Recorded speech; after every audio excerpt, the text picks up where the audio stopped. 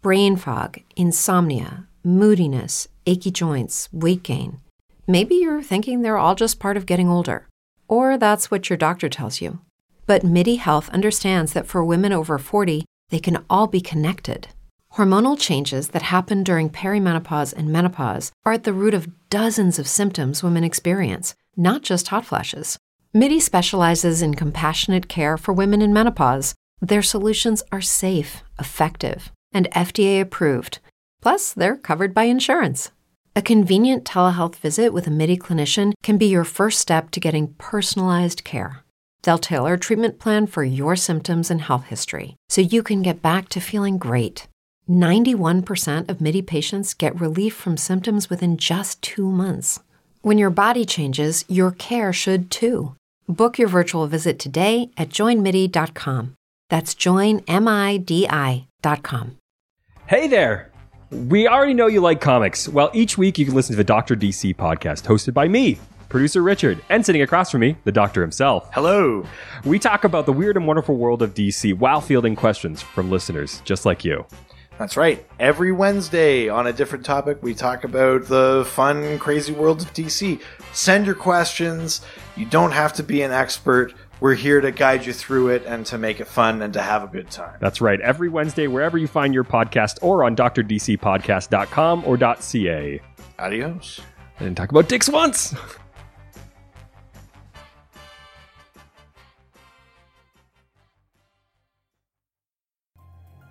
This is the CCC Podcast. Talking all things comics, culture, and cosplay. With Josh, Mari, Kevin, and Zach.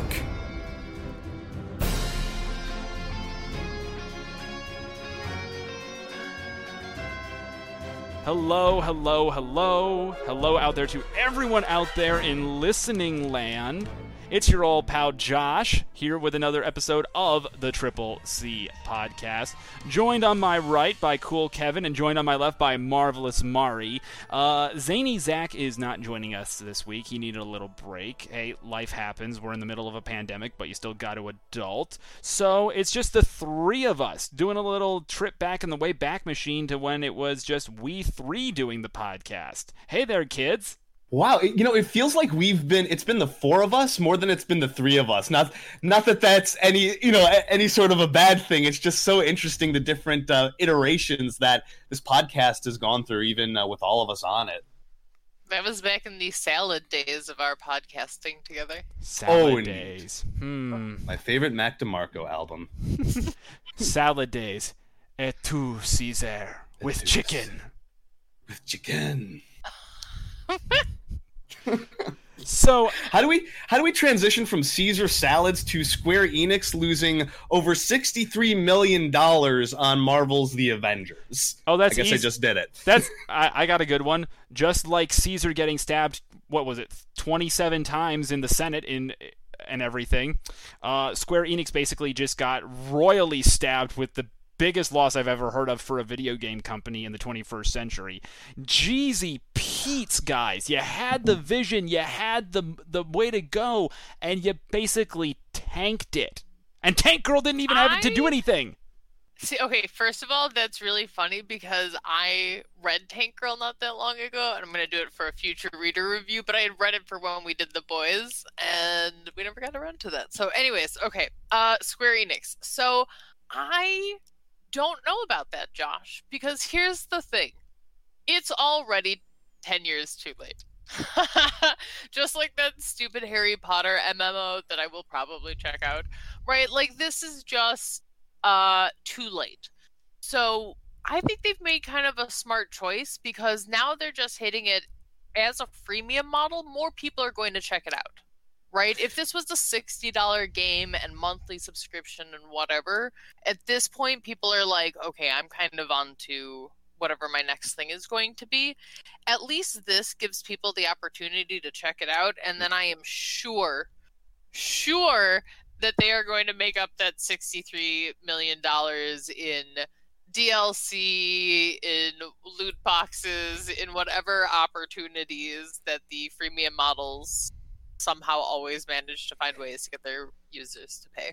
Yeah, see, like that's the freemium actually is a hope. We had another article that we were looking at, and basically the author of this article is positing that the phase that Marvel's Avengers is in right now, and I think the biggest issue with it is that it was charged as a full price game for something that's essentially like a freemium games as a service. Think like Genshin Impact. Think not like the Division 2.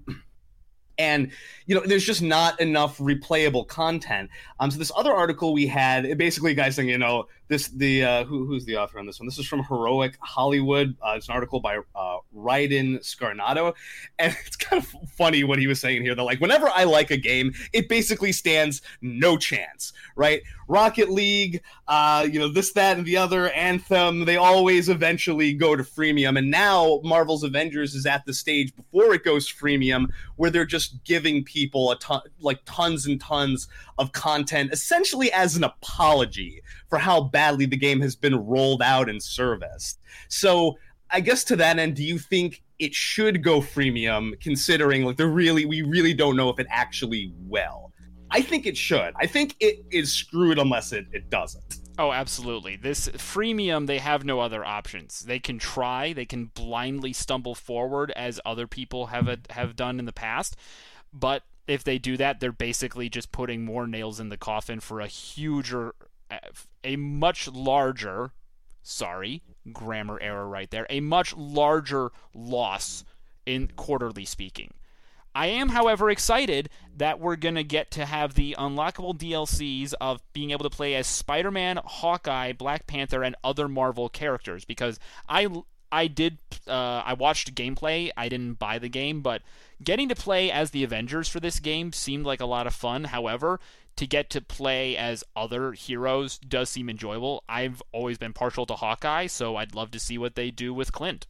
So one of the things that is interesting to me about this is how much they are setting the groundwork for, the next phase of the Marvel universe, right? So bring it out now in this sort of down period, lull period, put it out there for free, give your users that first little taste of the game while it's still free. And then as the next series of movies start to come out, and they start, like you mentioned, introducing new characters, that's when they're really going to start putting the squeeze on for, no free lunches. Free lunches don't exist anyways. Sir. You know what else doesn't exist? The ability to have backwards compatibility for the PS5, to which I say very nicely, PlayStation, I hate you. You have literally destroyed any reason I had to buy your latest shiny toy. Instead, I will just go stick with my PlayStation 4 that does have backwards compatibility. Yeah, so the PS5 won't, as we mentioned, have backwards compatibility for PS3, PS2, or PS1.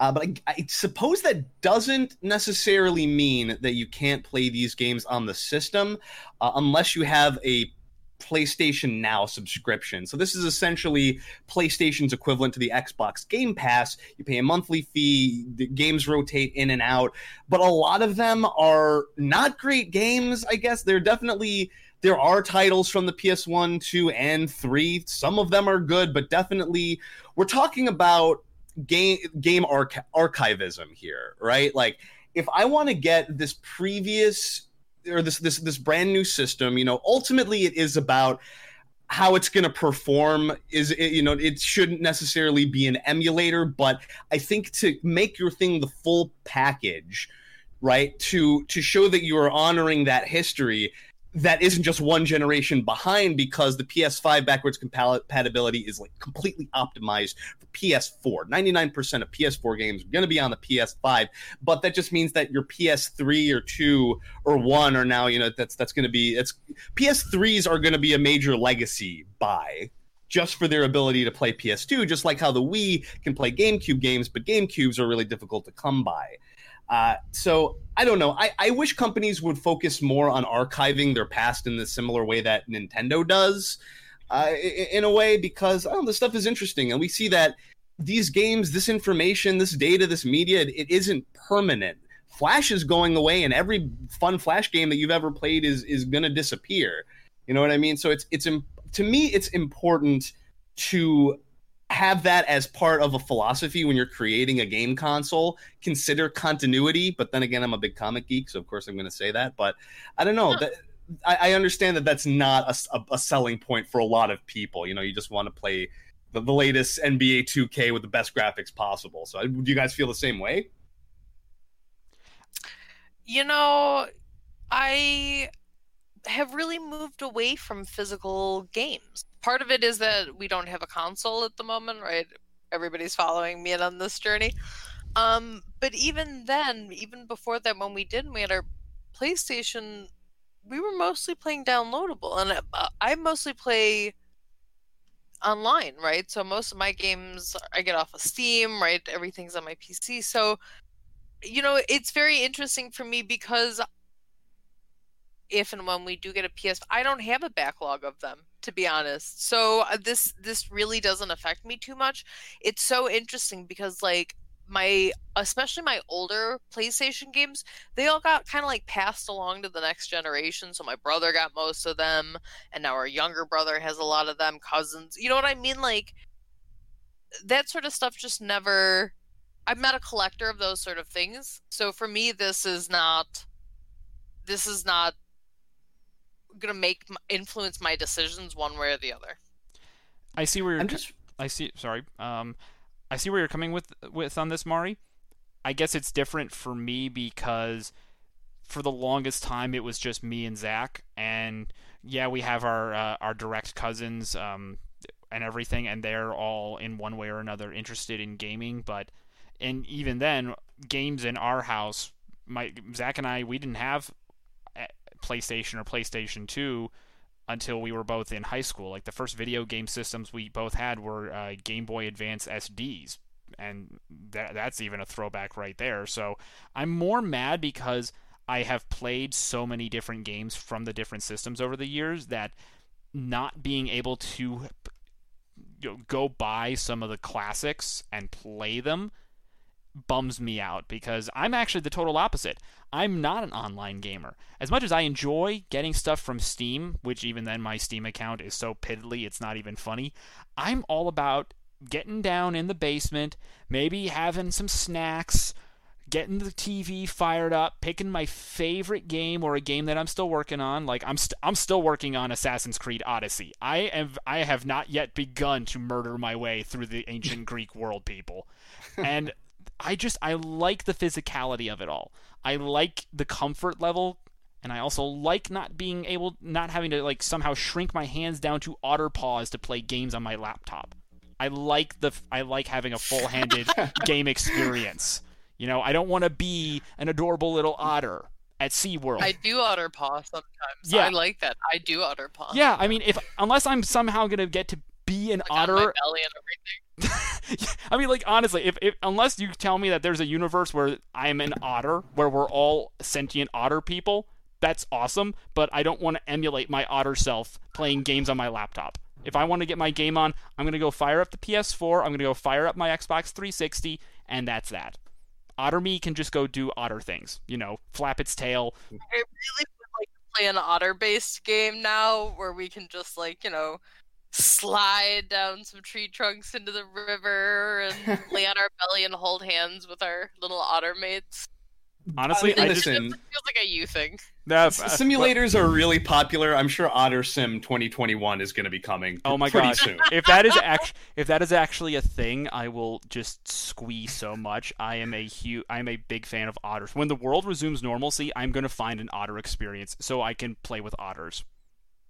I'm not sorry. I want otters.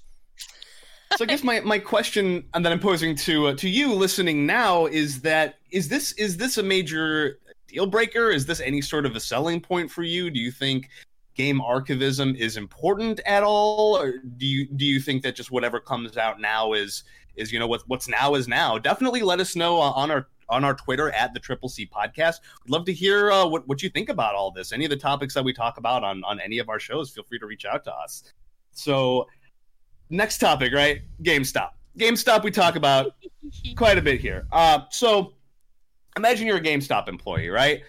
You know, you've been... Okay, I'm imagining I'm a GameStop employee, and I'm wondering what the crap did I do in a past life to get stuck working at this place? Right, so after you're wondering about the nature of your own karma in this life and previous ones, you may be wondering, you may be getting your Black Friday plans together. Am I going to work? Am I not? Well, GameStop had a contest recently, right?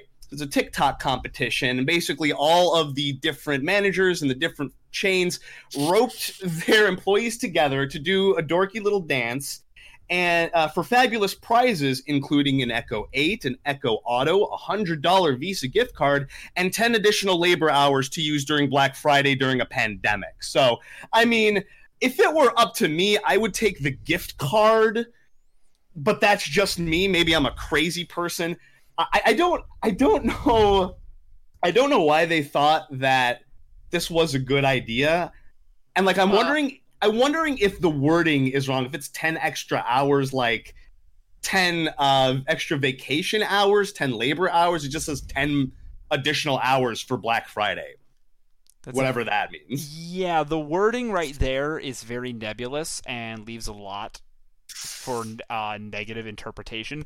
But if it turns out that is GameStop actually saying, yeah, one of the prizes somebody's won is that they don't get to shop till they drop on Black Friday. They have to work on Black Friday. To which I say, GameStop, you've already dug yourself into a hole by stupidly trying to claim that you were an essential business in various parts of the country during the pandemic. You've already loaded the gun. This is just putting the barrel in your mouth and begging somebody who works for you to pull the frickin' trigger already. At which point I would gladly say, pull the trigger already. Pull the freaking trigger already, GameStop. Nobody loves you anymore. You're on the bone pile. I'll be at Best Buy. I am genuinely surprised. Like, considering the smack that we were talking about GameStop at this time last year, I am surprised that they've managed to just claw their way, still onto the market. But I have so much giggles just thinking about the like marketing meeting or whatever that happened where they came up with this idea. You know what I mean? They're like, listen, you know that thing that all the kids are talking about, that TikToks, we need to get on that, but it's like really expensive to buy advertising, so we need to go viral.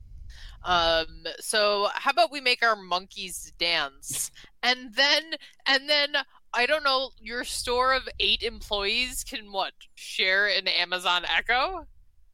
Like the Echo's for the store. Like, exactly. It's even and they're sitting up there just like, we are such generous gods. Right? This 10 hours I have worked retail Black Friday. There is, regardless of how you read that 10 hours, there is no good version of that. You don't get time and a half as a store associate for working Black Friday. There's no like, hey, this is awesome, we're giving you extra money. This is your store will be allocated an additional 10 hours to relieve you from the nightmare that is Black Friday consumerism zombies. Like, it is just GameStop, I will eat your ruin for breakfast, lunch, and dinner. Yum yum yum yum yum yum yum. Ooh, yum yum yum. That was better than mine. They did remove the competition after, I'm sure, enough backlash. This was on the 4th, but I just really want to see into the minds of the upper echelons at GameStop. They're just addicted to screwing up. I don't know how. I have a theory. Even though the new gentleman who's in charge wants to definitely try to make GameStop better, I applaud anybody who wants to actually turn around a business. I have a theory. He is still surrounded with the sycophants and yes people of the previous epoch, and that's not helping in terms of actual productive idea generation on how to make GameStop, such as it is, a somehow enduring part of the video game consumer market. Which I would like to point out, I have not actively shopped in a GameStop in a very long time. I also am not much of a gamer to begin with. If I'm going to get my game on, I'm just going to go to Target or Best Buy or Walmart and buy some games from there. Why? Because it actually means I can see a video game section, not go into a store that has maybe a few walls, a wall and a half of new stuff, some stuff behind the counter, a couple walls of older games, and then mostly way too overpriced merchandise that I can get for cheaper at any local comic book store or Hot Topic or wherever. Or even cheaper from, say, like Amazon of all places. That's right, even cheaper from Amazon. I went there, people. I actually would give Bezos my money at that point. All GameStop did was not promote my brother, and I swear to God it has changed the way I have interacted with video games for like 20 years at this point. It's so amazing. Listen, it's so amazing what just that personal. As soon as someone well-known does something screwed up to someone that's it. I don't care how good Chris Claremont is. I'm never gonna read a single book. Oh, are you still on that just because he made a crack about my teeth? I don't care. I got insulted by Chris Claremont. If I'd gotten told I was butt ugly by Carl Urban, I'd have said, well, thank you. This means I need to work on my self-image some more. Carl Urban would never say that, and don't you dare put that in his mouth. No, you're right. I'd rather just give him an apple and say, you want to get a coffee, Carl? Roll it, mate. Yeah, but, okay, dude, don't be like that. Claremont gave us, 14, 15 years of amazing X-Men stuff, just because he made one crack about my dental hygiene, to which That's all it takes. I don't care. I got insulted by one of the most brilliant writers still living from 2 generations of comics. He's the reason we have the Phoenix arc. He's the reason we have Days of Future Past. Hell, he's the reason we have Storm, Colossus, and Wolverine on the X-Men. Love him for that, if anything else.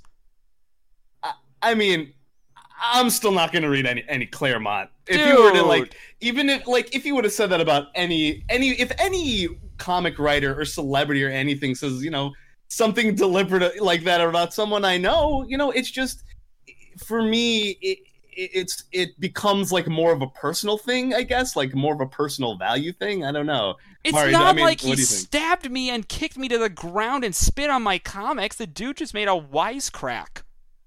I'm sorry, maybe I'm looking at this the wrong way, but I'm still a little starry-eyed that I got dissed by one of my favorite X-Men writers. Listen, we can all... You are well entitled to your feelings, and you don't have to be offended by it, right? To Kevin's point, I am sort of that way, right? It's with half of these actors or creators or producers, when we hear about the character of the person, it changes how I see them. It just changes everything about it. It really does put a taint on it that makes it hard for me to go back and enjoy, right? One of the things that I really appreciated that my friend said to me was, with all the just nonsense that J.K. Rowling has been doing in the last couple of years and stuff like that, they were like, listen, Harry Potter doesn't belong to her anymore. It belongs to its fans. And yes, I know that's a little read another book and stuff like that, but at the end of the day, yes, Kevin, I'm kind of with you, especially when it's personal. Once it changes how I feel about someone, it's very, very hard for me to go back to. Trust is a thing that you can almost never get back from me. Well, thank you guys. That's very sweet, and I appreciate that. If you want to hate on Claremont, that's fine, but at the very least, don't not go read some of the stuff he did for X-Men, because in those years he did write for X-Men, he did do a lot of really great stuff. Listen, we care about you enough to say screw Claremont. I care enough about myself to... I care enough about myself to say, okay, fine. I'm going to just keep reading X-Men in general. I do tend to go a lot more towards Claremont because of the volume of work he did. He also did give us Excalibur, and I love Captain Britain, so I'm sorry. I want an Excalibur movie. I want to see Captain Britain team up with Nightcrawler and Kitty and Rachel Gray. I mean, that would just be awesome. And you know what? I feel like you. Okay. Sorry, go ahead. Okay, sidebar. This isn't on the show plan, but obviously we tend to go off the book here. Really quickly, who would either of you cast as Brian Braddock? Who would you cast as Captain Britain for the MCU? I already have mine. I already have mine. Henry Cavill. Sorry. Henry Cavill. Sorry, my immediate reaction was Colin Firth because maybe 20 years ago. Yes, that's the world that I inhabit. So that's who I would like to nominate is Colin Firth from 20 years ago. or Hugh Grant from 20 years ago. Either, you know what? The leading stars of Bridget Jones's Diary from 20 years ago. Oh, that is why no. I just thought of it. Mid-90s Kenneth Branagh, when he was still at the height of his Shakespearean game, and even though he was shirtless for half of Mary Shelley's Frankenstein.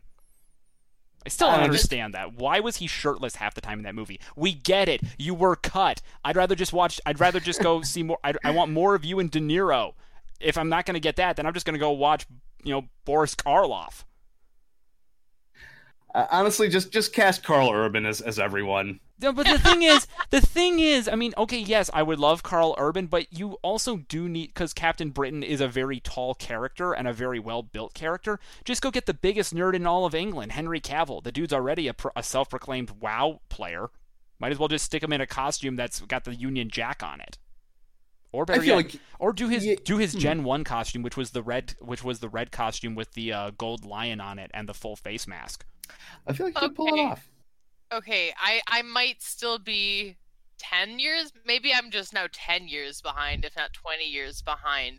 But what about, I always butcher his last name, Richard Ayoade from the IT Crowd? Oh, yeah. Okay, I could see that. That'd be good. I'm down with that. I'm down with. I smell what you're cooking in the stew pot, and it smells delicious. I'm down with that. This is a little bit rough. I'm trying to think of who are modern day British actors that I can put into this. I feel like all of my cultural references at this point revolve around whatever I can pull up on BBC America, which is not much. Okay, no, that is completely fair.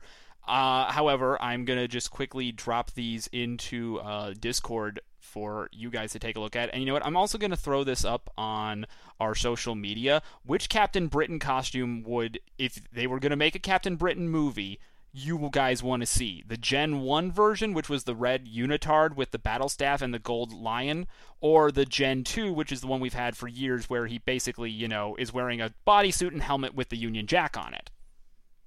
I feel like they would do Gen 1 as a draft and then be like, tut, and then go with the new one for most of it. See, I'm also thinking about how would that movie play in markets like India because of the colonial imperialism aspect. The Gen 1 costume feels less pseudo-colonial imperialistic. I mean, it's Captain Britain, you know what I mean? If you're marketing Captain Britain in, in any of the countries that have been viciously colonialized, then it's kind of what you're going in for. I feel like at that point it doesn't the suit doesn't matter as much. But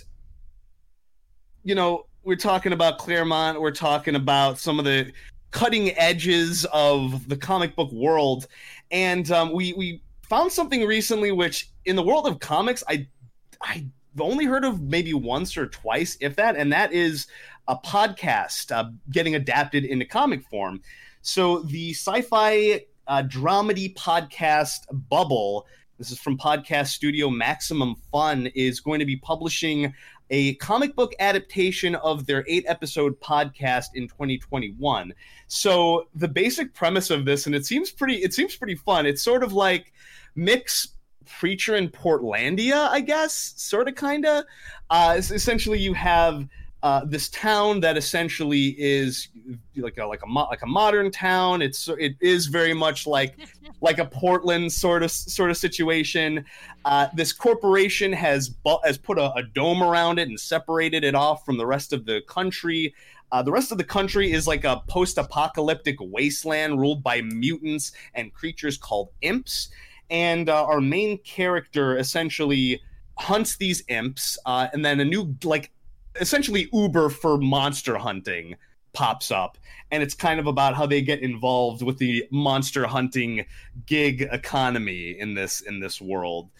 So it says they have like there's like an evil talking hipster mustache and book club's worst nightmare. So I mean, you know, if you're into like that Portlandia sort of humor, this definitely seems like it would be up your alley.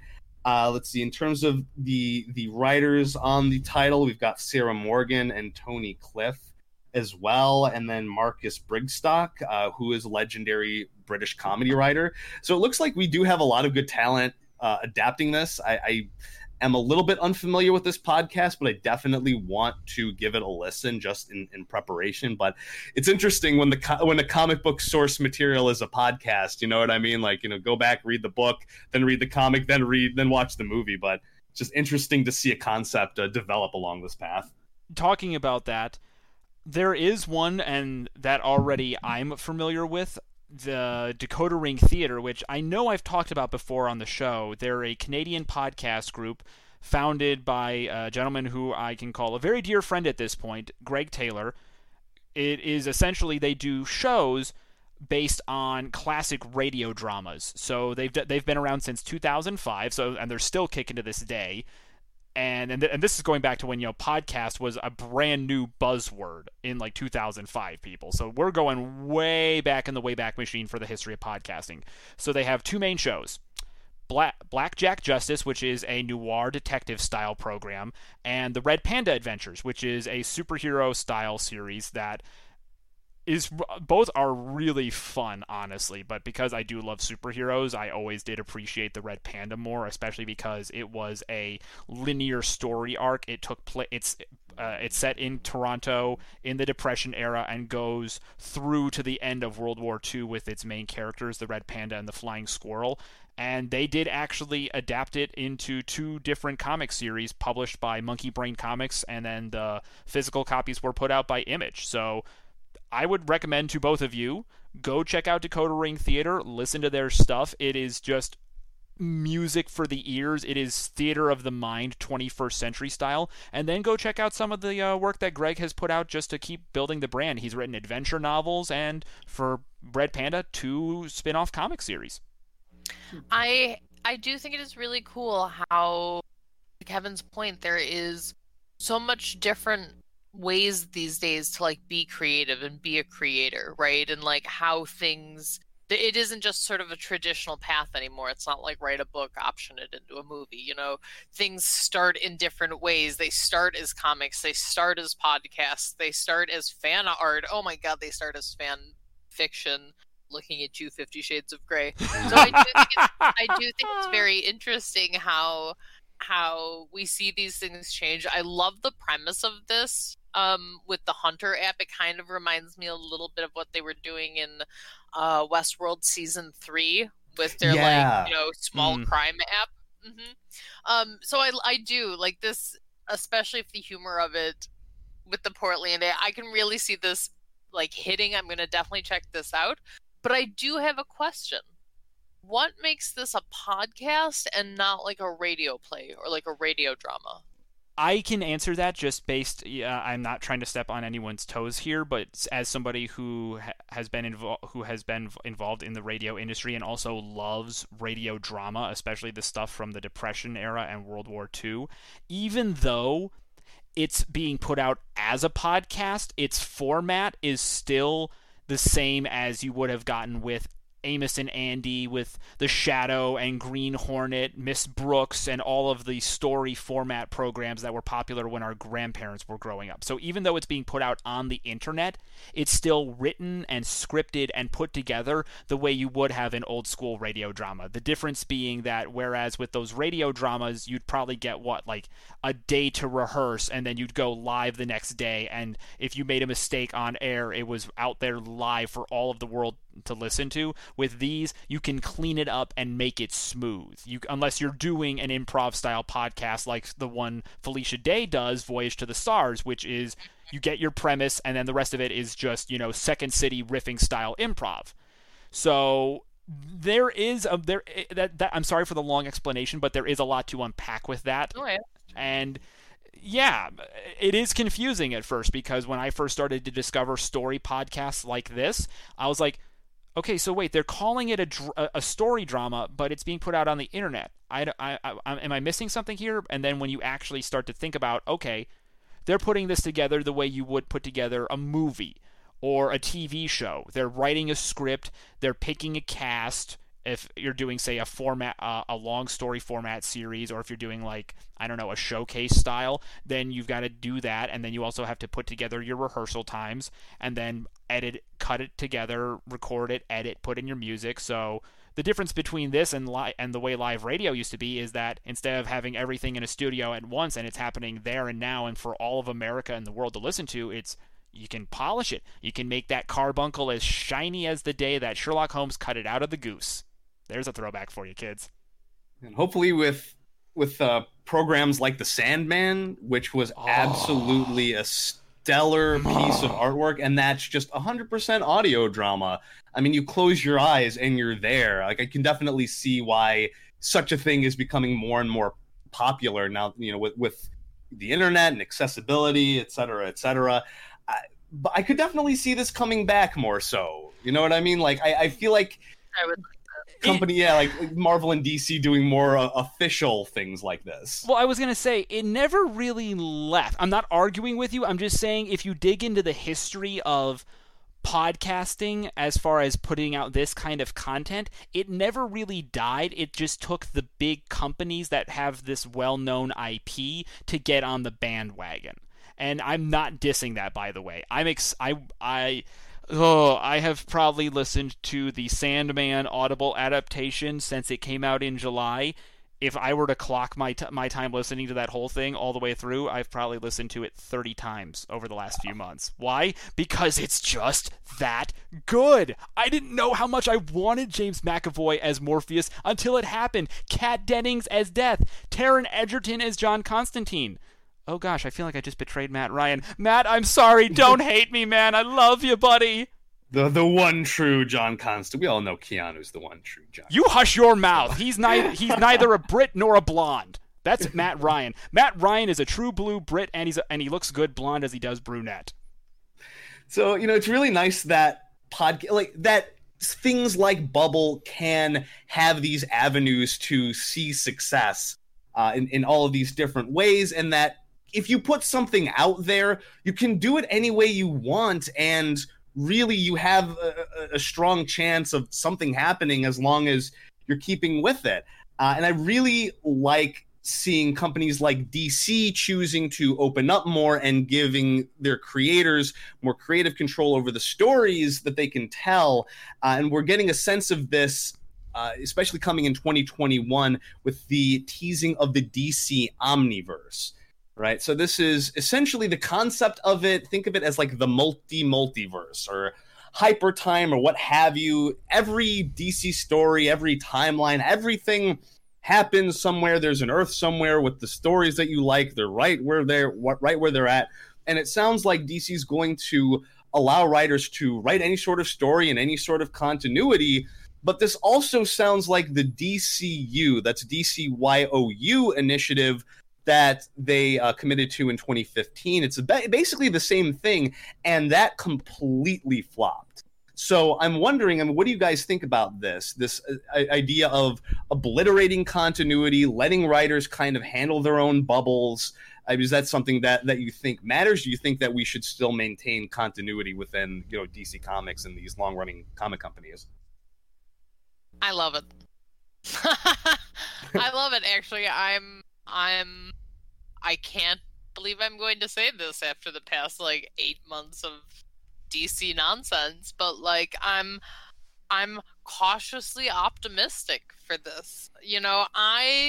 I feel like they have gone to the ends of the earth to gymnastics their way into certain storylines and the continuity errors and but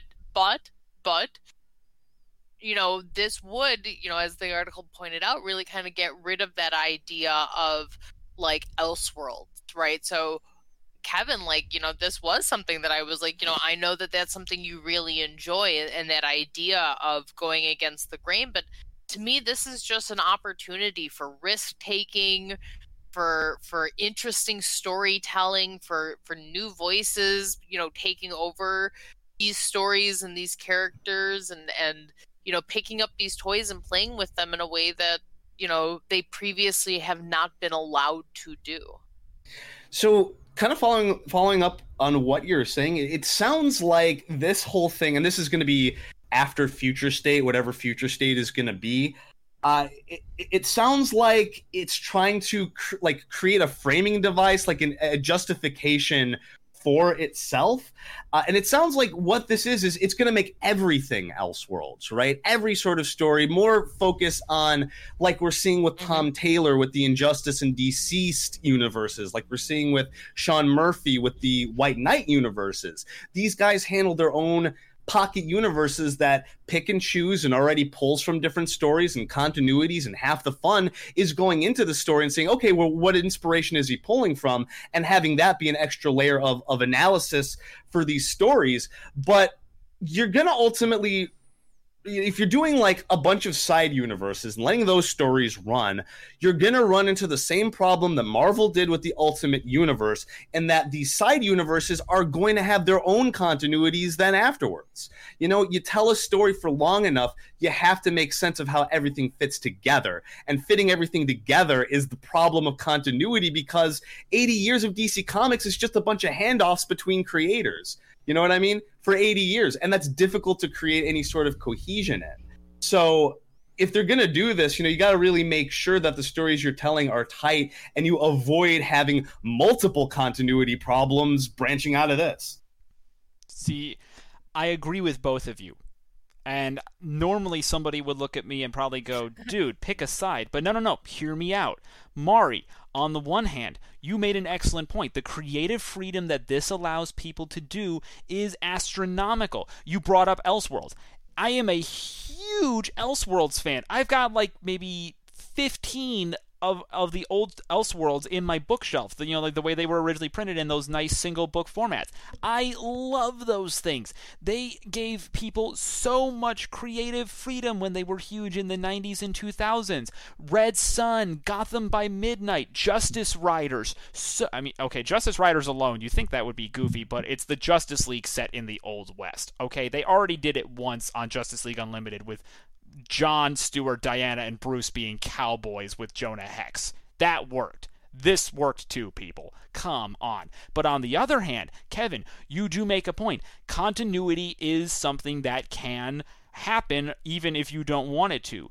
You're right. Continuity can happen to you when you least expect it. Yes, and and I was going to say, continuity with certain characters you need because of how it works with them. And okay, fine. Roll your eyes, groan when, oh boy, Josh is going to talk about the Justice Society of America and America again, people. But think about it. They are a team that is built on continuity. Whether it's the stuff that is backtracking all the way to the Golden Age when they were originally published, or the stuff that was built upon with, say, Roy Thomas and Infinity Inc. and All-Star Squadron, or Jeff Johns with his run on JSA in the 2000s leading up to the New 52. Continuity for that kind of group you need because it is a legacy team. It's not like the Justice League or the Avengers where you can constantly have a rotation of different members.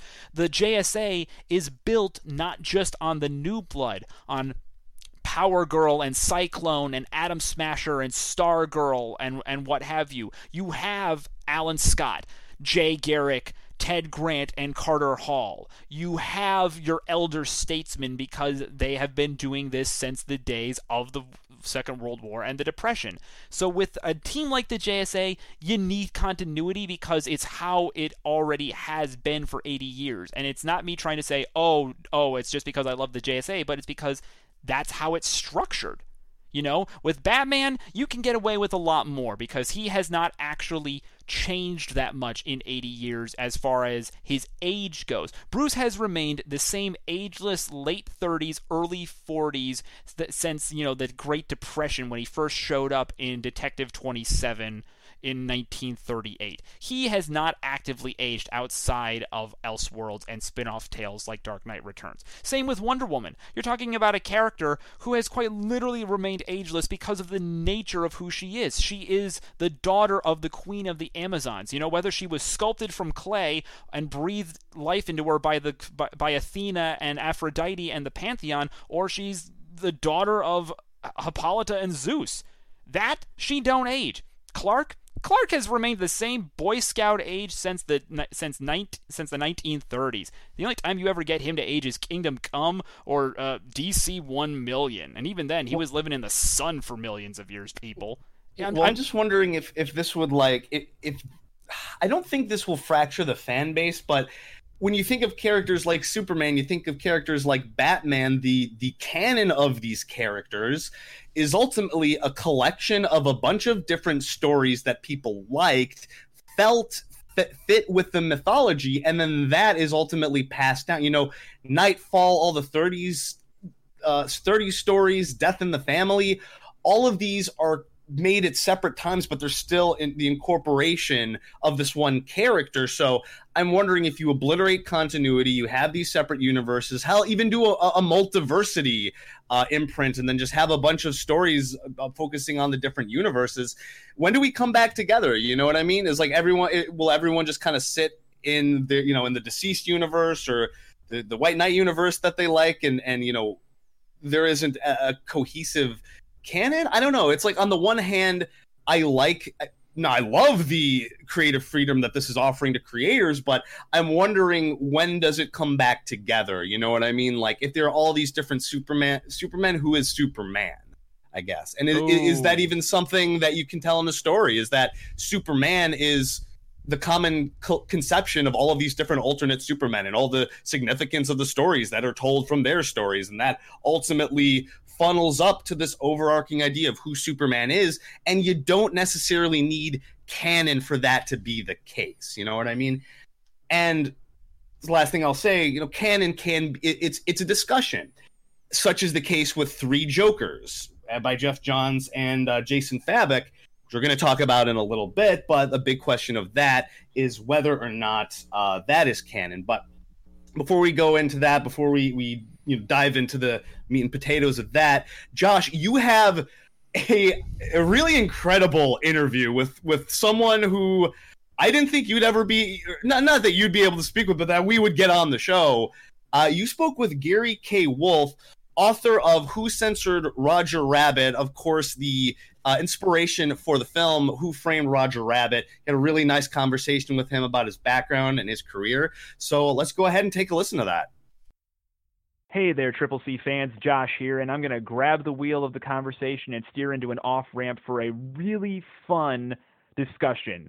Now, we here at Triple C Podcast, we really try to adhere to all 3 C's in our name: comics, culture, and cosplay, and especially with that culture C, because there is so much great geek culture out here in the world today, and also that has come before, in the years before any of us were even born, but we love it so much, we eat it up like it's candy at the doctor's office. So it is my distinct pleasure to introduce to the audience a man who could be called, in my opinion, one of the great American authors. He is the author of such hit novels as Killer Bull, The Resurrectionist, Who Censored Roger Rabbit, which was the inspiration for the film Who Framed Roger Rabbit, and the hit sci-fi novel Space Vulture. Please welcome to the show, Mr. Gary K. Wolfe. Gary, how are you, sir? Hey, I'm fine. Thank you very much. Happy to be here. Actually, in this wobbly world, I'm kind of happy to be anywhere. Yeah. I would definitely say, sir.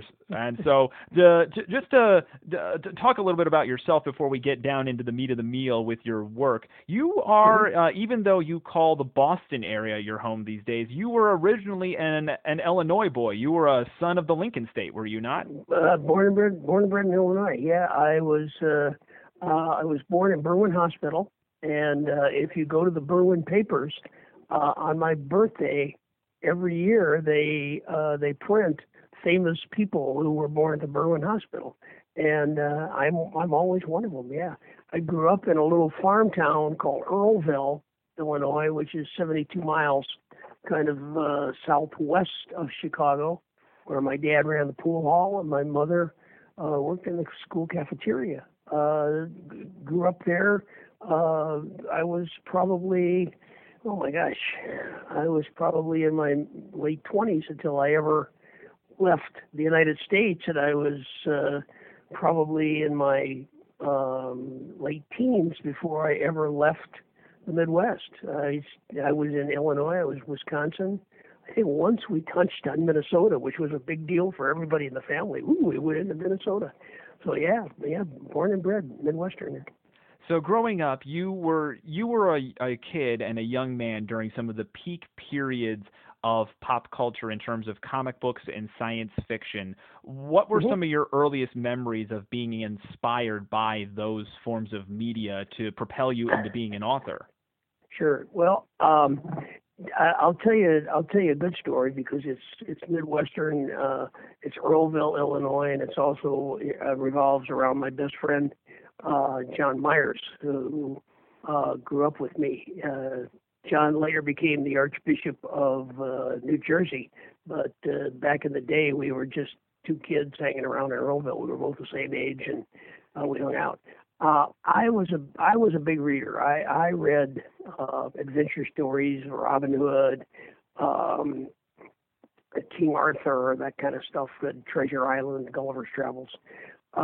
John read mostly histories and biographies, but we both really loved science. We both, really had this thing for science. We love science. So one day John brought me this book, and it was called Space Hawk. And John said to me, he said, I just read this. He said, and you've got to read it because it's science, but it's fiction. It's science fiction. And we had never heard of that. We have never heard of that. So I read it, and I loved it. John loved it. I loved it. So we went to the town librarian, and we said, can you get us more of this science fiction? And she said, yes, I can do that. So she got us, thankfully, good stuff. She got us Heinlein, Asimov, the towering giants of science fiction. And we both really loved science fiction and started reading more of it. My other choice of reading material, which kind of involves my mother a little bit. As I say, my mother worked in the school cafeteria. My father ran the town pool hall. And my mother and father were both children of the Depression. My father had to drop out of school when he was in the third grade to go get a job, and my mother had to drop out of school when she was in the eighth grade to go get a job.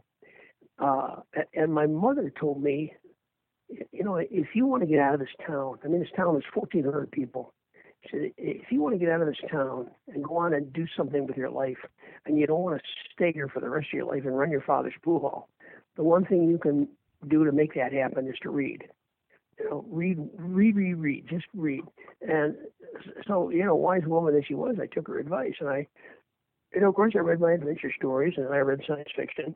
But my other two reading materials of choice were, of course, comic books. I would read every comic book I could get my hands on. I would go to Andy Giles' B Street Smoke Shop every Tuesday when the new comics came in, and I would read all the comics I could before he kicked me out, and then I'd buy whatever I could afford with my allowance and take them home and read them and trade them to other kids for other comics they didn't have. And I read Superman, Batman, Wonder Woman. They were my favorites. I also was really into Disney comics. I liked Uncle Scrooge, especially. I loved Archie. Whatever you had. This was before the Marvel universe, so I never got there. But pretty much any action adventure DC comic, I was good with that.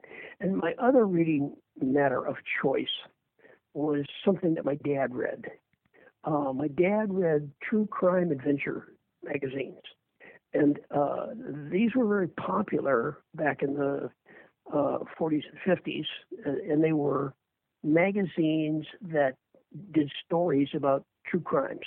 And they were photographers who would listen to the police radios, and they would go to the scenes of crimes and photograph the aftermath of crimes, robberies, whatever. But the big thing that they all hoped they would get was a murder. They would go to murder scenes and film the dead bodies, and then sell them to these magazines who would write them up into stories. And if you ever saw A Road to Perdition with Tom Hanks, Jude Law played one of these photographers who would go to these crime scenes and sometimes restage them, drag the dead bodies around. And so that was my reading material. I read comic books, adventure stories, and gruesome magazines showing really dead bodies. Luckily, I graduated to a better category of mystery novel. I got into noir mysteries. I discovered Dashiell Hammett and Raymond Chandler, Mickey Spillane, and so I kind of grew up reading comic books and mystery novels, and that's sort of, and of course science fiction, always science fiction, and of course that sort of channeled what I wrote when I finally became a writer. Yeah, absolutely. And so, talking about your career as a writer, as I mentioned, you wrote a couple of books before before the one that you are one of the ones that you're most famously known for, Who Censored Roger Rabbit. And this book, for everyone out there who has not read it, if you thought the movie was good, and we'll talk about that a little bit, you need to read the book, because the book is what started it all. It's the same with any situation. You, like with the countless Stephen King movies that are out there, the book came first. The book is what everyone should pay attention to, because it is so fun. It is serious as well, because it is a combination of noir and the goofy, fun humor that you get in the comic books and the cartoon strips. So I have to ask you, where did this all begin? You are the father of one of the most well-known cartoon rabbits in pop culture. So where did the idea for Roger Rabbit come from? Yeah, and his wife. Let's not forget her. And Jessica. Whenever I go to a college or high school to give a lecture, the boys all bow down before me in gratitude. Well, I had written three novels. I had a 4-novel contract with Doubleday, and to me, selling novels and selling short stories came ridiculously easy. I'd never had a reject. I would write a short story, send it off to a science fiction magazine or somewhere, and they would publish it. And I wrote Killer Bull, which was my first novel, which if you go to a science fiction convention as opposed to a Disney convention, I am not known as the guy who wrote Roger Rabbit. I'm known as the guy who wrote Killer Bull. It's still my most popular science fiction novel. But I'd written Killer Bull, A Generation Removed, and The Resurrectionist were my 3 first novels. And I had 1 novel left on my 4-novel contract with Doubleday, and the deal was I could write anything I wanted, and they would publish it. That was kind of the deal. And so I wanted to write something that had never been done before, something totally unique, and also something that incorporated my loves, which were comic books, comic strips, to some extent cartoons, and noir mysteries. So I was trying to think, what can I come up with that incorporates all of those? And, sometimes you just have to think about it and think about it and think about it. And I was watching Saturday morning cartoons one Saturday morning, purely for research. I told my wife, just research. I'm just trying to get my creative juices flowing here. And the cartoons were pretty simplistic compared to the cartoons I liked, but I became fascinated with the commercials, because the commercials showed cartoon characters. You had Captain Crunch, Snap, Crackle, and Pop, the Trix Rabbit, Tony the Tiger, cartoon characters talking to real kids, and nobody seemed to think that was odd. And I saw that, and it just clicked. I said, what if you had a world where cartoon characters were real? What kind of a world would that be? And from then on, it was just a pure delight for me. I spent the next 2 years researching the conventions of cartoons, comic strips, and comic books to see what kinds of things happen to cartoon characters that would be impossible for a human. And if a cartoon character then came into a human world and did those kinds of things, how would that work? And as one example, in the book has the characters as the stars of comic strips and comic books. So instead of being drawn, they're photographed, and they are those characters. They have the ability to speak with words, like we do, but they choose not to. They all talk in word balloons. So when you're talking to a cartoon character, he puts up a word balloon, or she puts up a word balloon, and you have to read what that word balloon says. And if the character turns his back on you, then his word balloon turns around too. And then you either have to learn to read in reverse, or you have to, go around to his front side so you can read front ways again. These balloons do all kinds of things. Sometimes they break loose and they go off into the clouds, and they turn into cumulonimbus and cause rain. If somebody gets shot with a balloon, the gun produces a bang balloon, and the bang balloon becomes kind of brittle and lays on the ground, and you can pick up the bang balloon and analyze it and tell what caliber tune gun fired it. And then if you find another bang balloon, you can compare the two bang balloons and see if they're from the same gun. When somebody plays a piano, a tune plays a tune piano, the notes come out in a continuous stream, and people collect those notes, roll them up, cut them into 8x10 sheets, and that's where sheet music comes from. So I had a whole lot of fun playing with cartoon conventions, with what kinds of things cartoons did and how that would work in a real human environment. I then came up with a suitably hard-boiled Private Eye. I named him Eddie Valiant, Eddie after my father. So it's kind of thank you for all those gruesome magazines you let me read. And I came up with a story that would not work any place except in a world where cartoon characters were real. They could translate if you took the cartoon characters out and replaced them with real people, the story wouldn't make sense. So I wrote the book, and I wrote the book to be the best book I was capable of writing. And I wrote it to appeal to a reader's imagination, so that somebody who read this book would be able to kind of shut their eyes and to visualize the world that I was creating. I was world building, and I was doing it so that people could shut their eyes and envision it. And in my own mind, I succeeded. I wrote the book. I thought the book was the best thing I'd ever written. So I sent it off to Doubleday, and they rejected it. It came back. First reject I'd ever had in my writing career. I never had a reject. And they rejected Who Censored Roger Rabbit, which was the name of that book. And so I called my editor, Sharon. I said, Sharon, why did you reject this book? This is the best thing I've ever written. And she says, I agree. She said, it's funny, it's unusual. Nothing like this has ever been done before, but it's so unusual and so unique that I had to send it to the marketing department. They were the ones who rejected it. So I went to the marketing department and I said, why did you guys reject this? And they said, well, we loved it. Everybody thought it was funny. We all laughed out loud. It was laugh out loud funny, but it doesn't fit any category on a bookstore shelf. It's not a regular mystery. It's not a regular adult novel. It's not a kid's novel. there's no category for it. We can't sell this book.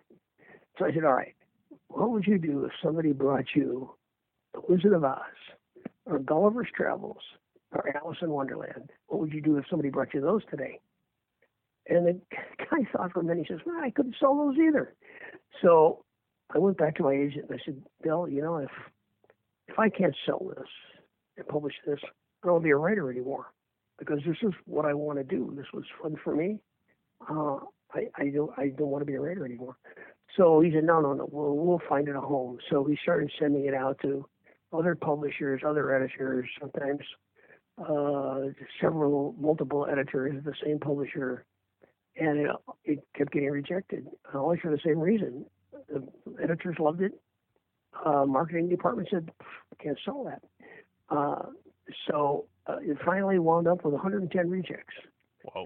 And this was back in the day when rejects came by mail. I mean, it wasn't email where they would come in your inbox. You went to the mailbox and you opened it up and there'd be a letter from some publisher. And my wife used to joke that my trips out to the mailbox every night were the daily disappointments, because I'd go out there and there'd be 1, 2, 3, sometimes 5 rejects on Uncensored Roger Rabbit. And 110 rejects. So finally the book landed on the desk of a woman named Rebecca Martin, who was a senior editor at St. Martin's Press.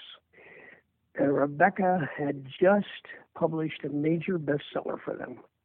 And so the president of St. Martin's Press told Rebecca, I'm going to give you a vanity project. Your next book, the next book you edit for us, anything you want, whatever you want, we'll do it. And so just at that time, Roger Rabbit came across her desk, and she read it, and she loved it like every other editor did. And so she went to the president of the company and said, here's the book I want to publish. And he said, okay, I'll take it home. I'll read it tonight. We'll talk about it tomorrow. So he took it home, read it, came back the next morning, called her in, said, Rebecca, I said you could publish anything you want, but you can't publish this because I can't sell it. And Rebecca stepped up to the plate and said, you said I could publish whatever you want, whatever I wanted. Either you publish this or I quit. And that was it. They published it, although in very, very, very small quantities. It was, I think the first printing was 5,000 copies, which is minuscule in terms of the publishing industry. And if I could do one thing differently in my writing career, if I had the ability to time travel, what I would do is I would go back in time to 1981 when that book came out, and I would buy them all, because I think they sold for $1.99. And now when you go on eBay, they're going for $350, $400. So I would be a very wealthy man if I had just bought all my own books back then. Yeah. Gary, you are blowing my mind right now. I can't believe that many people rejected what is now such a bedrock of culture in this country. Yeah, hard to believe. That's why I always tell budding writers, budding artists, budding anything, never give up. If you really and truly believe in what it is you're doing, just keep plugging away at it and keep trying and trying and trying, and eventually somebody is going to see the light. As an addendum, when I wrote the sequel novel, Who Plugged Roger Rabbit, we standardized on the 4-piece stutter. When I wrote Who Plugged Roger Rabbit, I had 10 publishers bidding for the rights to publish that. And the interesting thing is that all 10 of them had rejected the first novel once. 5 of them had rejected the first novel twice, and one lucky devil had rejected the first novel 3 times. So, there is respect eventually. Yeah.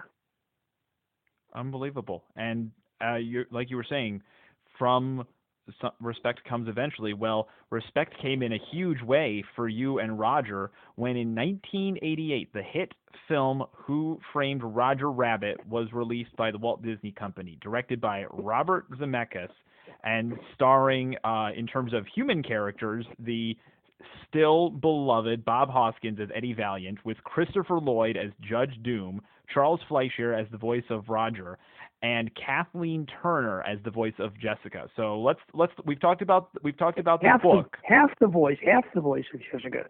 Yes, she was the speaking voice. Amy Irving was the singing voice, and how that came to be. We recorded the voices first, and of course Bob Zemeckis had worked with Kathleen on Romancing the Stone, and he fell in love with her, not literally, but I mean, she's just so talented and her voice is so great, and he knew that this would be the perfect voice for Jessica Rabbit, and of course I agreed wholeheartedly. We recorded the voices first, and when it came time to sing the song, Kathleen couldn't sing the song, and she was pregnant at the time. She was pretty heavily pregnant at the time, and whether she really can't sing or whether she couldn't get her breath control, I don't know. I never asked, but she couldn't sing the song. So Steve Spielberg, who was the producer, was there that day listening to the recordings, and he had his wife Amy Irving with him. And he said, Amy, you sang Indian until you give it a whack. He said, Stephen, there's no way that an audience is going to believe that Jessica has one voice when she's singing and another voice when she's speaking. It's ridiculous. And he said, nobody will notice. And of course, Stephen is always right. Whether he's right or wrong, he's always right. So Amy sang the song, and in fact, nobody did notice. Kathleen, because this was very early days when we recorded the voices, nobody really knew if this movie was going to be any good. I mean, they didn't know if this was going to be a mega hit, a wonderful family movie that would live on forever as it has become, or Howard the Duck. So Kathleen chose to not take credit for the voice of Jessica Rabbit. She would do it anonymously, which is the same thing that James Earl Jones did with the voice of Darth Vader in the first Star Wars movie, because nobody knew if that was going to be any good, if that was going to be a knockoff Buck Rogers or the Wave of the Future, as it turned out. And that way, with both James Earl Jones and Kathleen Turner, if the movie bombed, well, I don't know who did that. It wasn't me. It sounds like me, but it wasn't me. Or if the movie is a huge success, there's a certain allure to that. I did it anonymously, but yeah, it was me, and so that's the way Kathleen chose. But if you look at the credits, which run longer than a lot of movies in the 30s, if you look at the credits, you'll see that Amy took credit as singing voice of Jessica Rabbit. Yeah. And just to talk about the voices really quickly, Charles, Kathleen, and Amy, they do an amazing job respectively as each part of those characters. Charles is still, I giggle every time I watch that movie and hear him go, "Please, Eddie, you gotta help me," because it's so fantastic to think about a cartoon rabbit teaming up with a very atypical and brilliant private eye character, very much in the mold of Dashiell Hammett or Mickey Spillane or any of the characters from that period. But one of the voices in this cast, because we could talk about the human cast, getting to work with Christopher Lloyd and Bob Hoskins, but I have to ask, what was it like getting to be a part of a movie that had the amazingly talented Mel Blanc in the cast? Well, it was incredible. I mean, this was, I'm not sure, but I think this was Mel's last role. I think he died shortly thereafter. And he did all of his stuff remotely. I never actually met him face to face. He did all of this stuff remotely. But the guy's a genius. He did Bugs Bunny, and the guy's just a genius. The interesting one was Charlie, because Charlie we discovered working in a comedy club, and Bob Zemeckis had heard about him, and we went to watch Charlie do his routine, and Charlie did a bit with Donald Duck having an orgasm, which was just hilarious, And Bob Zemeckis said, I think he would be a good choice for the voice of Roger Rabbit. So Charlie worked with me, and he worked with Dick Williams, the animator, to kind of structure what that voice would sound like. And I actually never in my head heard Roger's voice because he spoke in word balloons. So I never heard his voice. And when Charlie started coming up with various different kinds of voices, when he came to the one that he finally used, I said, "That's it. That's Roger. That's Roger's voice." Dick Williams said that every major successful animation character has some kind of a speech impediment, like Porky Pig with his "That's all, folks," and Sylvester the Cat. And so they looked around for a lot of different speech impediments for Roger. And Charlie came up with, how about if he stutters when he says pee, when he says please? And it works. And now when I shut my eyes and listen, I can't hear anybody else doing that voice except Charlie. I mean, Charlie's it. It was sensational. 100% sensational. Just a final question about the movie before we move on to Space Vulture. Because we talked a little bit about this before we got down to our conversation, but how pleased were you with the end result of the movie when it was released into theaters? Because you were there from start to finish as the author of the novel, so you got to help be an instrumental part of it. But to see the end result, to see those scenes with Bob interacting with Charlie via the character of Roger, or Kathleen as Jessica, or that amazing fight between him and Christopher Lloyd in the Acme warehouse near the end of the film, did it achieve what you thought it would achieve? Well, when Disney came to me and said, "Hey, we want to buy your book and turn it into a movie," my first thought was, well, good luck. I did not think the book was filmable because I had written it to be something that had appealed to a reader's imagination.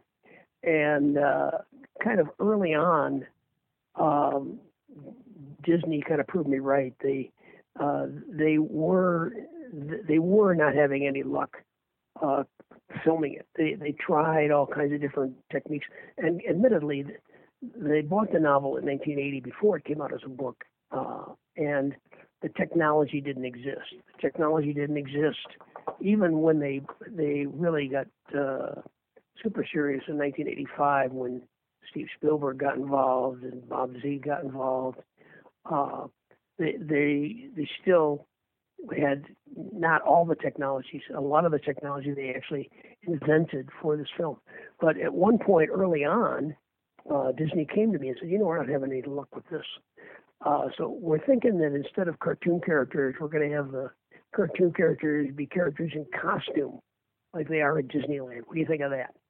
And I'm thinking, shit, I'm going to have Fred McMurray as Eddie Valiant, Haley Mills as Jessica, Dean Jones as the Rabbit, and Kurt Russell as Baby Herman. I just said, doesn't that kind of compromise the premise just a little bit? And I guess so. So they went back to the drawing board, and eventually what happened was Roy Disney, who bought the novel and was kind of shepherding the production of it, got forced out in '85 by Eisner, and Eisner brought Jeff Katzenberg along with him from 20th Century. And Katzenberg was really the guy that made it happen. He was the champion. He saw that they needed this movie. They really needed this movie to propel them back to the forefront of movie making. He and Eisner brought in Steve Spielberg to produce. Steve brought in Bob Zemeckis, and from there it just kept going higher and higher. When I saw what they were doing, they changed the story, but the book story is a book story, and the movie story is the movie story, and they both work. They did not change the essential elements of the book. They didn't change the characters. I still got Roger, Jessica, Baby Herman, Eddie Valiant. They didn't change the concept of Toons existing in a human world. They didn't change Toontown. So they kept all what I think are the important parts, and the story is kind of secondary. You know, the story in the book works well, and the story of the movie works well.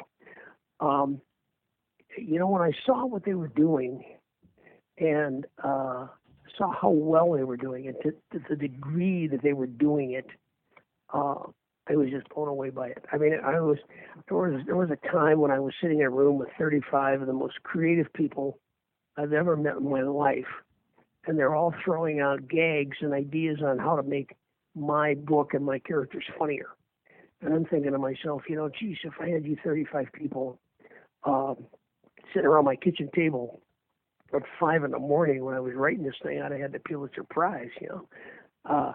So basically, they were still working on the movie up until probably a week before it was actually released. They were still working on it, and I think animators, they would still be working on it today if somebody didn't say, "No, we got to release this thing."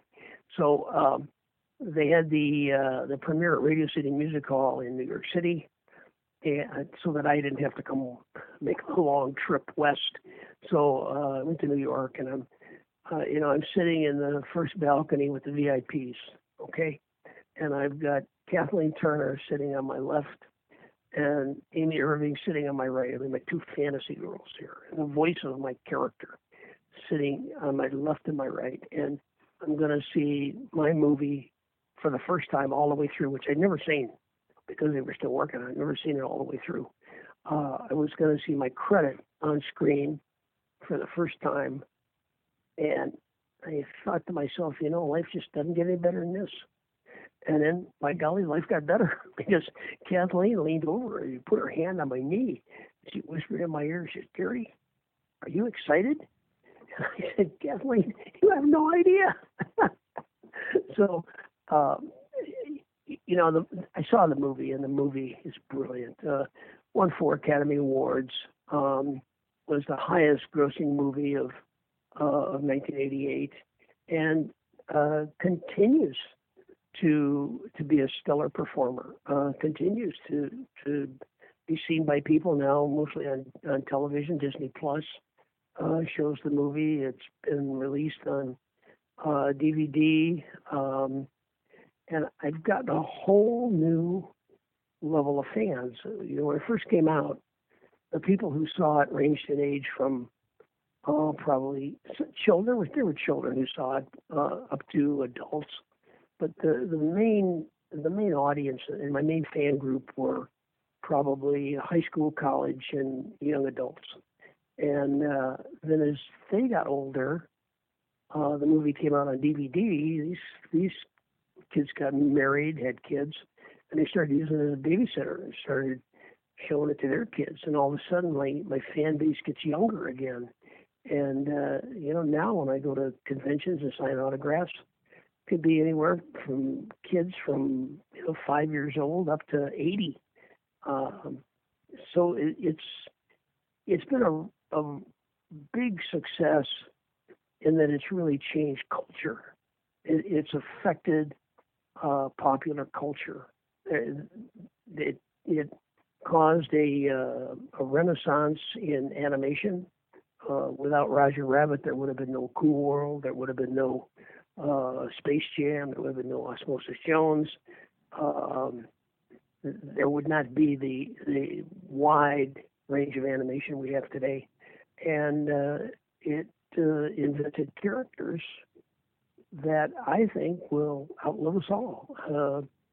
Like I say, Jessica Rabbit. When I went to China. Went to China for 6 months and went around to a lot of universities. Animation is very big in China, and I went around to a lot of universities giving lectures. And whenever I mentioned Jessica Rabbit, I can't remember the Chinese word for it. I should learn it. But whenever I mentioned Jessica Rabbit, they would say her name in Chinese, and everybody would laugh. And I said, why are they laughing? They said, well, in Chinese, Jessica Rabbit is translated as Big Melons. So, those characters are gonna outlive us all. They're iconic characters, and I'm proud of that. It is something to be unbelievably proud of. Just like I would wholeheartedly state that our next topic of conversation, the novel you wrote with the former Archbishop John J. Meyer, Space Vulture, is something that I think is amazing.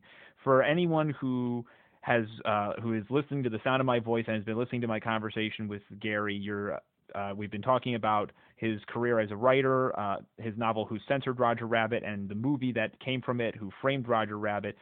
And we've talked about science fiction before on this podcast, so I really cannot wait to discuss this part, Space Vulture, because it is such a classic sci-fi-esque novel, very much in the vein of the kind of stuff about heroic figures and dastardly villains, so very Buck Rogers and Flash Gordon. Now, you mentioned that you and John grew up together in Earlville. You were friends. You read science fiction together. So how did you guys come together? How does the man who is the father of Roger Rabbit and the man who was the Archbishop of Newark, New Jersey, come together to write a sci-fi novel? Well, like I say, we were friends. We were babies together. I mean, our mothers were pregnant at the same time. We were babies together. My memories of Earlville.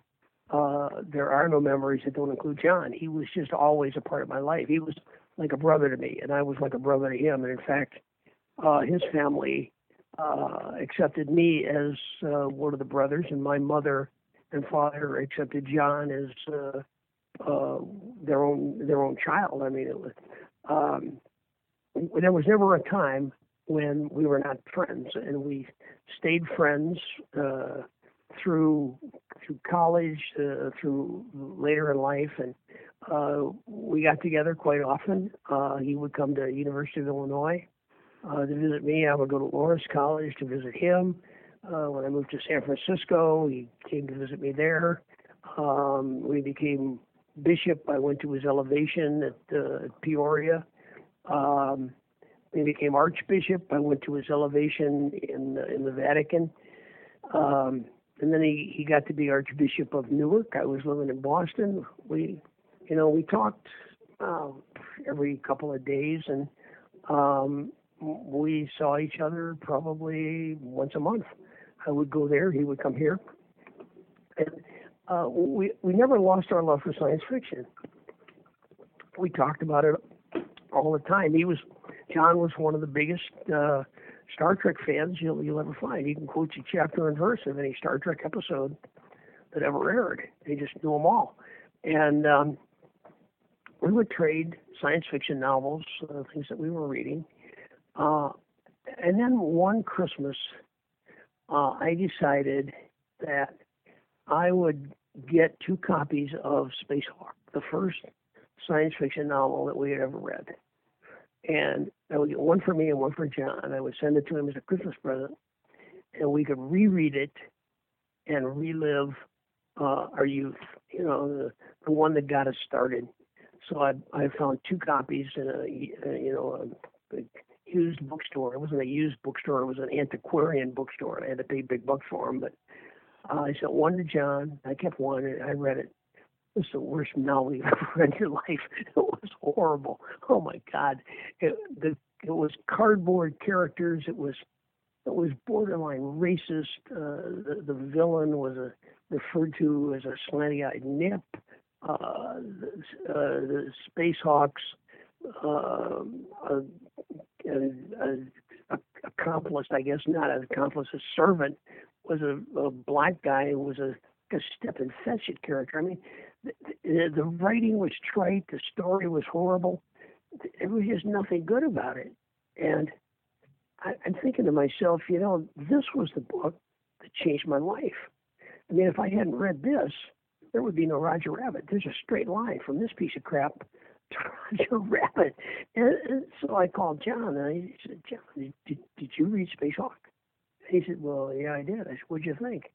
And he said, well, it wasn't very good. It wasn't very good. And I said, one of us, we argued forever over who said it, but one of us said, it's a shame that we can't rewrite it the way we remember it instead of the way it actually was. And so we started doing that. And it took 2 years. Of course, he was in Newark. I was in Boston. We worked by phone. We worked by computer. We'd get together, once a month or so, go over stuff, and it was just a sheer delight. We at first thought that we could just kind of rewrite it and make it, politically correct and just kind of update it, but it was impossible. It was just no way that it was too bad. So we wrote an entirely new novel. We did keep the names of some of the characters, and like Hawk Kars is a galactic space marshal in our book, and he was also I don't remember what he was, Space Hawk, but we added some new characters, added a new villain, and we did keep some of the dialogue, which even after 40 years we could still quote. Like he pressed the trigger, his gun gave off with a zap, and a hole appeared in the middle of the villain's forehead, and the air was filled with a smoky stench of burnt flesh. We could still recite that 50 years, 30 years after we read the book, and we incorporated a couple of those. But I went to my agent and I said, hey, can you sell a book that's written by the creator of Roger Rabbit and the Archbishop of Newark, which is an homage to the first science fiction book they ever read when they were in the 7th grade? And my agent says, you don't even have to write the book. I could sell that based on the premise. And he was right. I mean, we sold it to Tor. The reviews were phenomenal. I blush to read the reviews. They were just incredible. It was picked as a science fiction essential, which is a book, which means that it is a book that every science fiction collector, serious science fiction collector, has to have in their library. The New York Times did an article on the 10 best pulp science fiction novels ever written, and Space Vulture is one of them. So what was really gratifying was we started getting fan mail, a lot of fan mail, from guys our age who said, geez, I didn't think anybody was ever going to write a novel like this anymore. An old school pulp science fiction novel, action adventure. And then they started giving it to their kids. And we started getting fan mail from younger people, and boys and girls both. And they're saying, wow, this is really good. I didn't know stuff like this existed. This is really, really good. So it was phenomenally gratifying for the both of us. Actually, right now, we are, I am now working to turn Space Vulture into an animated TV series. And, as you mentioned, John died a couple of weeks ago. I'm really sorry he's not going to be here to see it, but I got to believe that somewhere he's going to be, watching it on his 2-mile wide widescreen TV up in the clouds somewhere.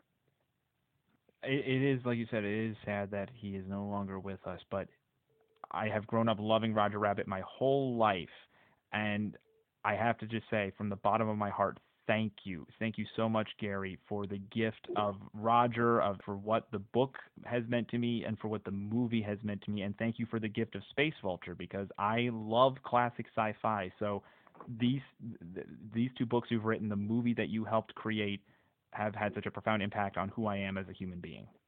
Well, I'm happy to do it. And, as I repeatedly say, when I die, and they put my gravestone over my my grave, and if it says Gary K. Wolf, he created Roger Rabbit in Toontown, that's enough. I'll be happy with that. Yeah. Yeah.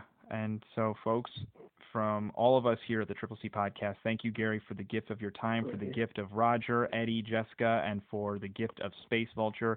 If you want to learn more about Mr. Wolf, go check out his website, GaryWolf.com, and stay tuned, pun intended, for more news about the Space Vulture animated series. Gary, thank you again, and have a great day. My pleasure. Thanks a lot.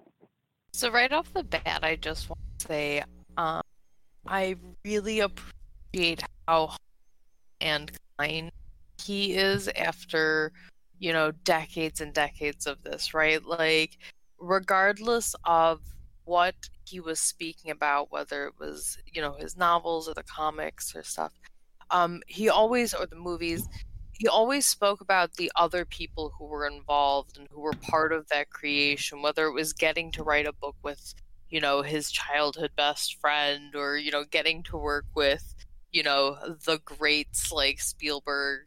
It was a very kind interview, Josh. Really well done. He had the chutzpah of an Eddie Valiant. You know what I mean? Like, you can definitely tell that, he put a lot of himself in that character, but he's such a kind guy. And like you were saying, Mari, just learning a lot about the people, his collaborations, and kind of the environments he was in when he was working on not just the movie, but when he was trying to create these novels, and the amount of rejection that he had to go through in order to push something through. And sometimes you need to get rejected 110 times before eventually you create something that will withstand the test of time, like Roger Rabbit will. And it seems daunting, but it's just you just have to push yourself through. You know what I mean? And I don't know, that just really inspired me, hearing that, just like, not only he stuck to it after that much, but look at what became of that effort. You know what else I found very inspiring?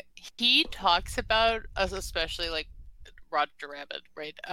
Like it was yesterday. Like, he's closing his eyes, answering your questions, and just like, he lives in this world. He was talking about world building. And you can tell, right? Because he was talking about his process for how he created the story of Roger Rabbit and Toontown, and how, the physics of how cartoon characters would work in the real world. And that is what I loved about that movie, right? All of the fourth wall breaking and the obvious gags and the physics of it, because I really do appreciate when people and authors take the time to think that stuff through. And it was so great to listen to your interview, because he has to have been talking about this for 30, 40 years already, and he still has so much joy in these things that he created. It was, chutzpah is a good word for it. I'm glad you both really enjoyed it, because these conversations are not just fun for me to get to talk to these people who have meant so much to the geek community and the creative nature of what it means to be a fan and also a creator as well, but they're also just a blast because we get so much wisdom from them. I cite my interview I did with Hina Khan from the cast of Stargirl over the summer. She dropped some, and Eric Goins too, like those conversations, they dropped some seriously thought-provoking philosophical bombs on me during the conversation, where in the afterwards I was like, be cool, but it's like, wow, I just had my whole worldview like twisted in a very positive way because of this discussion. Like, it's making me think more about myself as a creator, myself as an individual, how I process things, and hearing Gary talk about how many times he got rejected because nobody could publish Who Censored Roger Rabbit because there had been nothing like it before. I almost wanted to like flip out on Mike during the interview, because it's like, how the heck does somebody not want to publish a novel like this? And then he countered with the fact that he had said, if somebody had gone to a publisher then in the late 70s, early 80s and tried to publish The Wizard of Oz, it wouldn't have happened. Nobody would have known how to classify it. And that is what made me realize when you are creating something entirely new and different, you're going to get that opposition, not because people don't want to see you succeed, but because they don't know how to fit their brains around what you've shaped, around what you've done. And I think of the story of how many times Siegel and Schuster got rejected when they were trying to sell Superman, up until the point that the bright folks over at Detective Comics, which eventually became DC, back in the 30s, were like, we're going to take a chance on these two nice boys from Cleveland. They got this character. He's a strong man in tights. He's got some powers. We're going to put him on the cover. And 80 years of Superman, people. That's my point, is that when you eventually find the people who are willing to work with you and get on your level, that's where you succeed. That's where dreams are made and the stuff of fantasy becomes reality. And I laughed internally. I really had to bite my tongue when he was talking about the premiere of Who Framed Roger Rabbit and having these two gorgeous women on either side of him in the theater, and it's like Kathleen Turner reaches over, puts her hand on his knee, is like, well, what do you think, Gary? And he's just trying to not lose it because it's his baby. Well, I hope to one day sit in a theater, or I don't know, attend my own book publishing or something like that. It just has to be such an amazing feeling. And I love the fact that most guys fawn over him as the creator of Jessica Rabbit, and that's not a bad thing necessarily, because she's a very voluptuous cartoon character, okay? And that makes you stop and think, because cartoons should not look that good. By that same token, Lola Rabbit makes you question a lot of things, because rabbits aren't supposed to be sexy, people. Excuse me. She was Lola Bunny. I'm sorry. Yes, I realize you're despicable. But yes, no, you're right. Lola Bunny does also make you ask questions about yourself, because it's like, what is this feeling I'm having for a cartoon rabbit? That shouldn't look that good in basketball shorts. No. There are a lot of things wrong with... Okay, we need to do a commentary track on Space Jam one day. We really do, the four of us. I would love to do a commentary track on one of the greatest animated live-action movies ever. Oh, wait. I already would do that because it's Who Framed Roger Rabbit. I'm sorry, Space Jam. Roger came first. And Roger Rabbit had Mickey and Bugs on camera for the only time in their histories. You just had Bugs Bunny playing hoops with Michael Jordan. Yeah, that's one of the... Oh my god, that's one of the only Warner Brother Disney crossovers out there. It's the only Warner Brothers Disney crossover I can think of. Just like there are very few DC Marvel crossovers. It is now time for something really fun. We're not going to be doing our typical all-over-the-place reviews. Instead, it's time for all the reviews and something new. We're having some fun right here. So sit right back, have a laugh, have a draft of dark, cold beer. Wait, no, that's Cheers. But today we're trying something a little different here. I just made that up. That was incredible. That was solid. That you just busted that out. Did you say dark, cold beer or dork? Cold beer? I said dark cold beer. I said dark cold beer. If you got a Guinness, yeah. I'm sorry, there is no other dark beer but Guinness. Everything else pales in comparison. That is fair enough. But hey, there are a lot of choices for beer out there, just like we have a lot of choices for Jokers here. 3 Jokers by Jeff Johns and Jason Fabok. So this is a book at least 5 years in the making. I think the first mention of this concept of there even being 3 Jokers, this began at the tail end of the New 52 in 2015. There's this big event called Darkseid War, and essentially in Darkseid War, the Justice League get these crazy, funky, godlike powers, and Batman gets access to the Mobius chair. This is a MacGuffin in DC Comics that if you sit your butt in it, you get access to all the knowledge in the universe if your head doesn't explode, and he's Batman, so obviously his head wouldn't. So Batman sits down in the Mobius chair, and he's giving it a test, and he says, who killed my parents? He gets the answer, Joe Chill, and he says, okay. And then he asks the Mobius chair, who is the Joker? And the answer he gets back is there are 3. And then we get nothing on this, right? Until about, I don't know, a month or so ago when Three Jokers #1 comes out.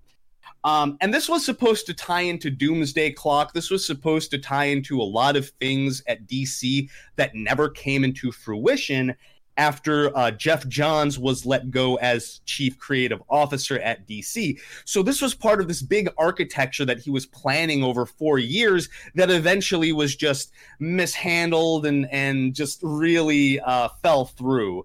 So DC Rebirth had a lot of good things, but ultimately DC Rebirth for me will be remembered in how it was ultimately mishandled. So we finally get Three Jokers. Really, you can consider this the end of DC Rebirth, 150%. This book is... the question is it an Elseworld? So I guess who wants to kind of start and break down like what actually is happening in the thing? So, like you were saying, Kevin, it all starts back during Darkseid War when Batman gains access to the Mobius chair. But then there is also a little something in the DC Rebirth one-shot where he's down in the Batcave with Alfred, poring over case files and remarking how Joker has been picked up in 3 different places. So, the thing... Can you please repeat your question so I can make sure I answer it properly? Because we are handling a very meaty comic book piece here, people. Oh, just like who wants to handle the very beginning of Three Jokers? How the story, it's not the context, but how the story itself actually begins. So the story begins with the Joker striking at 3 different times in Gotham City. I forget one of them, but 2 of the other instances are the murdering of a Polynesian Hawaiian comedian who was known as Fat Man by his stage handle, and also the death of several gentlemen at the Ace Chemical plant who physically do resemble the Joker as he was before he took a dip in a chemical vat, and the 2 thugs that coerced him into robbing the plant and the Monarch playing card company as the Red Hood. They have all been dosed with Joker juice, so their physical characteristics are completely deformed into big rictus death head grins. Yeah. And also the murder of the Moxon crime family who were accused of setting up the murder of the Wayne. So all of this happens at the exact same time. So then we're following Batman, and we get this interesting sequence of him coming back from a fight with the Penguin. He gets shanked in the side by one of his umbrellas, and then we get this like side by side of all of Batman's scars that he's gotten from his worst villains. And then, it's like one panel's Bane, and then another panel corresponds with Catwoman, and then eventually you just get more and more panels of the scars that Bruce Wayne has gotten from the Joker. He has caused inflicted the most visible physical pain upon him. So we're figuring out about all these murders. Bruce Wayne's coming back from fighting the Penguin. He finds out about the crime family getting murdered. Barbara Gordon, she's working out. She hears about this Gabriel Iglesias-esque comedian, his murder getting live streamed by the Joker, and she like runs so fast that she breaks the treadmill, and one of the guys is like, "Oh, geez, not another one," which that was a little hokey. But we proceed, and then we get the similar type of thing with Barbara, and a shot of her belly button, and then a shot of her abdomen wound. Like a take on this I saw is that like one belly button is from her birth and the other is from her rebirth as Oracle after she got shot by the Joker. And then we go back over to Jason. He's looking for the Joker, has his flashback about how he was killed in Death of the Family, and essentially Barbara and Bruce, they're investigating Ace Chemicals, and they're noticing this is weird that all of these things are happening simultaneously, but these guys who were murdered, it's distracting from the fact that a vat of Joker serum was emptied, and there's a transport truck missing from Ace Chemicals. Does anyone want to pick up on from where we get after one of the men who was found at Ace Chemicals? Turns out he's actually alive, so he gets put in the back of an ambulance.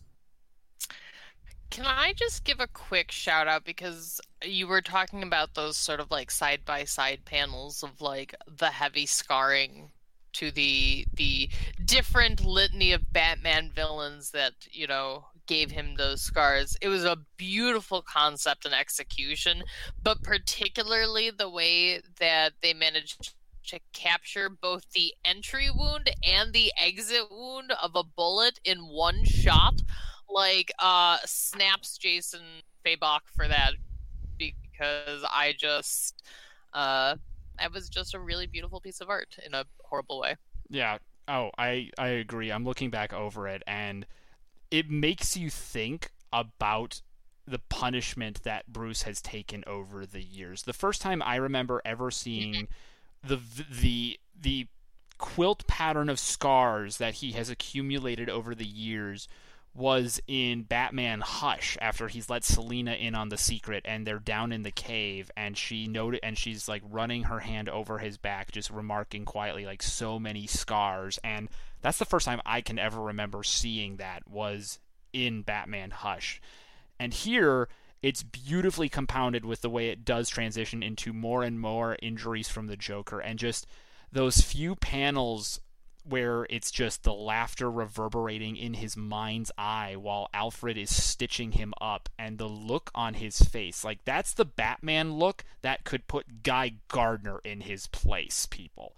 And then the way it flashes back, and how in the flashback to the night his parents were killed, the only visible color is the red of the popcorn box and the red from his father's bullet wound, and then the red of their blood spilled out on Crime Alley. I loved that, and I realize I'm backpedaling a little, and I apologize, but that kind of visualization is some of the reasons I love comic book art, is because when you do such a minimalist study with black and white art and then do like one focused primary color, it draws your attention, and it's gorgeous. Totally. Frank Miller was really good about that in his day. And I do want to say for our listeners, we're going to go into full spoilers with this thing. So if you haven't read Three Jokers yet, maybe come back to this once you have read that. All 3 issues are out now, so definitely go to your local and pick them up. Yeah. So I have a question for you guys, right? Because how many times do you think that you have seen Martha and Thomas Wayne die? So right, like, so many that's times. what I was thinking when I was, it's like 9 panels, right? They tell this whole tragic story in about 9 panels, and I'm like, man, I have had to, as a reader, relive that death so many times, right? And like, this is a series, like these 3 issues really dives into mental health a lot, and how that shapes us. And so for me, this was just a very sort of interesting experience where I found myself as a reader very much sort of unexpectedly connecting with the character in a way that I hadn't before. Like, up until now, I was like, man, I didn't realize I had PTSD, which I don't, and I'm not making light of. But like, like this time it really like kind of triggered me a little bit and affected me, because it's like, fuck, like they're very moving panels in the way that Josh was just talking about. The art conveys this very beautifully. It's just a couple of words here and there because we know the story, and it's heavy right off the bat. It absolutely is. And just to keep moving ahead on the panel work, something I loved about this story, and I want to bring it up a little bit more as we're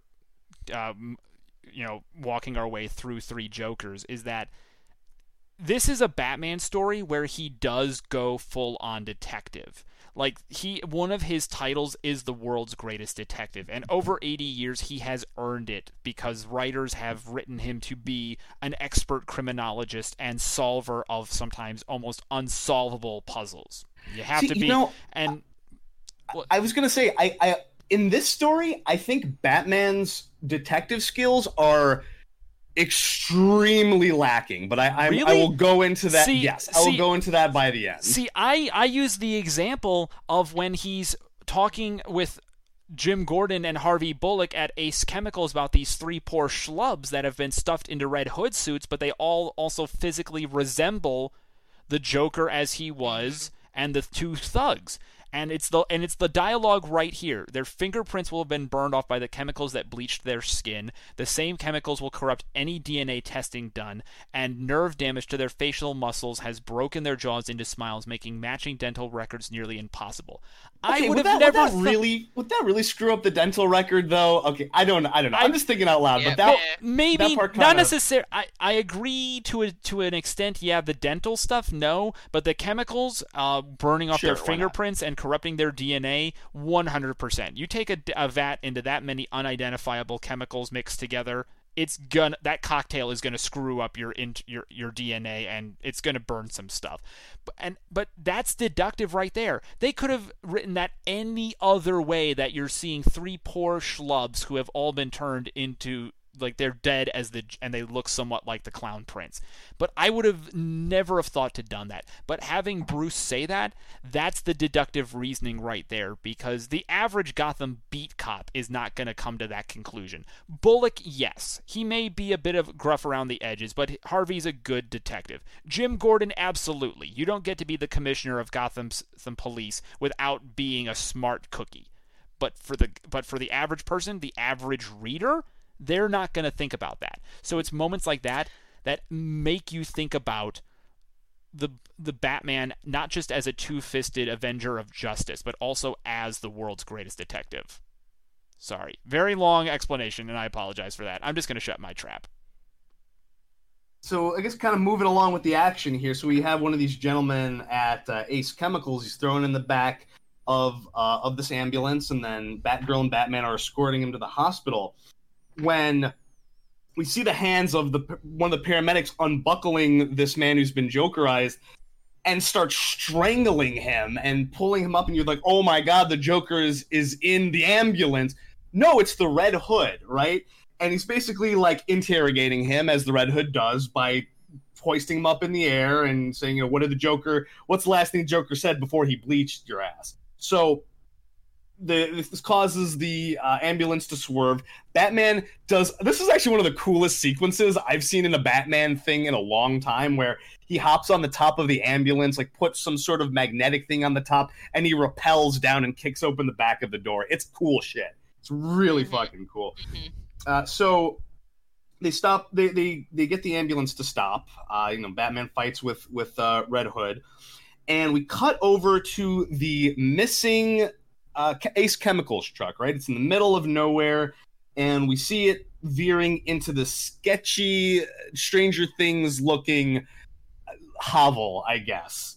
A man comes out, he's got a hat, he's got a long trench coat, and he's got a cane, and he goes, what a life. He goes up to the door, he knocks on the door, and he tells a joke. He goes, I brought some roadkill home to grill. Another man opens the door, and he says, on a related note, do you need a bike? And here are two of the three Jokers, right? We've got the comedian and the clown. This is the Killing Joke Joker, and this is the 50s, almost Caesar Romero Joker, I guess. I guess if you could kind of compare him, kind of the jokey Biff Bam Pow Joker. So, they have some sort of a plan. They're going up to their boss, whoever their boss happens to be. And we see that it is the Joker from the 40s, right? So he has a plan to make a better Joker, whatever that means. And even one of the Jokers is like, "What? Why? Like, you're trying to define us too much, but whatever. You think you're the boss. You're the boss. Tell us what to do." So we go to the Gotham Aquarium. This is where the gang, at this point, it's Batman, it's Jason, and it's Barbara together, and they're kind of figuring out. They're like, okay, we just need to figure out where all this Joker juice went to. That's kind of what we're after right now. So they go in this aquarium. Batman turns on his light, and he sees that all of the fish and a shark have been Jokerized. Right? They poured some of the formula into the top, and then there's a character who shows up who I guess is like a bit character named Gaggy. Josh, who the hell is Gaggy? All right, so Gaggy his real name is Gagsworth A. Gagsworthy, and he was a dwarf, and I say dwarf, a small person who was the first sidekick to the Joker. He originally appeared in Batman 186 in 1966. John Broome and Shelley Moldoff did the writing and chores on that book. And he was originally a star of Haley's Circus because of his tightrope act and his ability to shatter glass with his voice.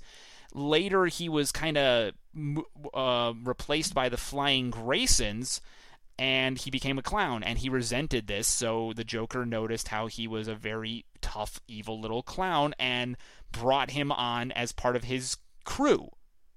And Gaggy hasn't been seen in I can't even remember the last time I saw Gaggy, except I think a flashback sequence on Batman Brave and the Bold.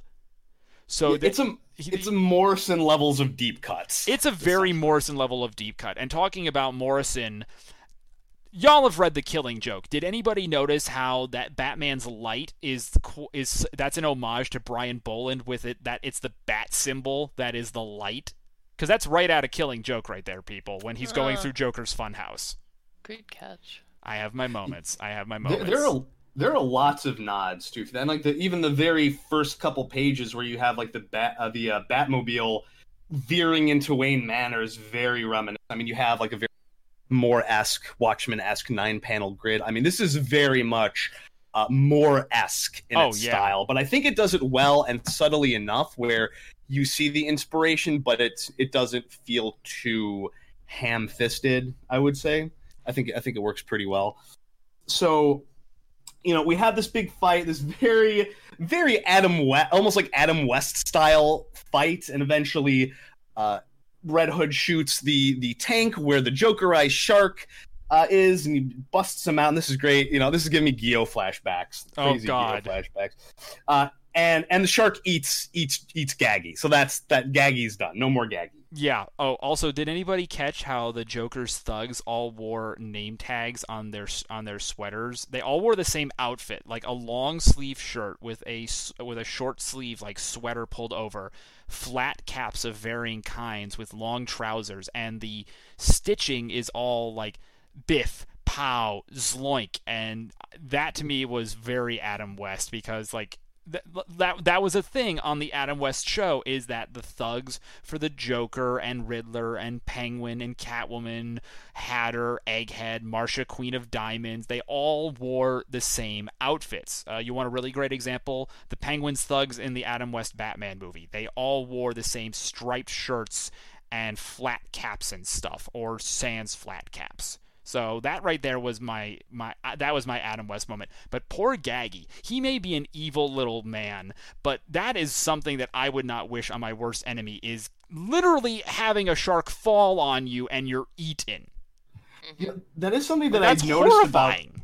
Yeah, it is something I noticed about all three of these issues, in that each one kind of takes on the tone of not like fully takes on the tone of the comics of like that era of Joker. Like, this is 50s, 60s Joker. They have this situation, and then in the next two issues, you'll have situations that remind you that feel very kind of 80s or very 40s. It's almost like Flex Mentallo in that way. Thank you for bringing up Flex, my dude. Yeah, it's like Flex Mentallo, where every single one of those 4 issues is meant to take on the tone of a different era of comics. This is sort of like taking on different eras of Batman tonally. So the gang gets the drop on the clown here. They knock him out, and then Commissioner Gordon goes into Batman's ear and says, yeah, we've got another one of them cornered. So Batman says, okay, keep this guy here. Watch him until the Arkham transport comes. I'm going to get this other Joker. I'm going to see what's going on. Like, we can't do this. Like, they're working in a group, so now we got to stick together too. So now this is when we get, I think, the most interesting part of this first issue, right? Where you have Barbara and you have Jason Todd and you have this Joker locked up, and the Joker kind of goes on, and this is the Joker that beat Jason Todd to death in Death of the Family. So he's saying how, like, do you remember when that happened? You were, like, look at you, you're the Red Hood. Why would you do that unless you're really trying to get under Batman's skin? We beat you within an inch of your life, and you're taking on, the Joker's former persona. you remember what you said when I nearly beat you half to death? And then it cuts to this panel of Jason Todd saying, like, stop. I'll do whatever you want. I'll be your Joker. It's like, well, look at you now. All you're doing is getting under Batman's skin. Now, here's the problem with this, right? I went back to Batman number 427, right? That's the second or third issue in the Death of the Family story arc. He never says that. He never says that at any point in that story. So there is a lot of picking and choosing and making, like, falsely remembering or just kind of like misrepresenting what Death in the Family was, because people don't remember that was about the Joker becoming Ayatollah Khomeini's like emissary. Oh God! And then Jason Todd was like locked in a warehouse, an arms warehouse with his mom, and it blows up. Like, Jason Todd gets killed from an explosion, not getting beaten from an inch of his life, but also the explosion. And I think it could be John's misremembering with everybody else, but I feel like there's kind of like a Mandela effect about this particular storyline, about really what it meant and what it was about. And I'm not against retconning a little bit. If someone has an idea for that story that would have made it more meaningful than having it center on the Joker being Ayatollah Khomeini's emissary, then sure, talk about this. But it seems weird, right? It seems like this. We're talking about the Omniverse, right? We're talking about continuity. If you have a story like this, which has continuity, but it's continuity of like 3 books, right?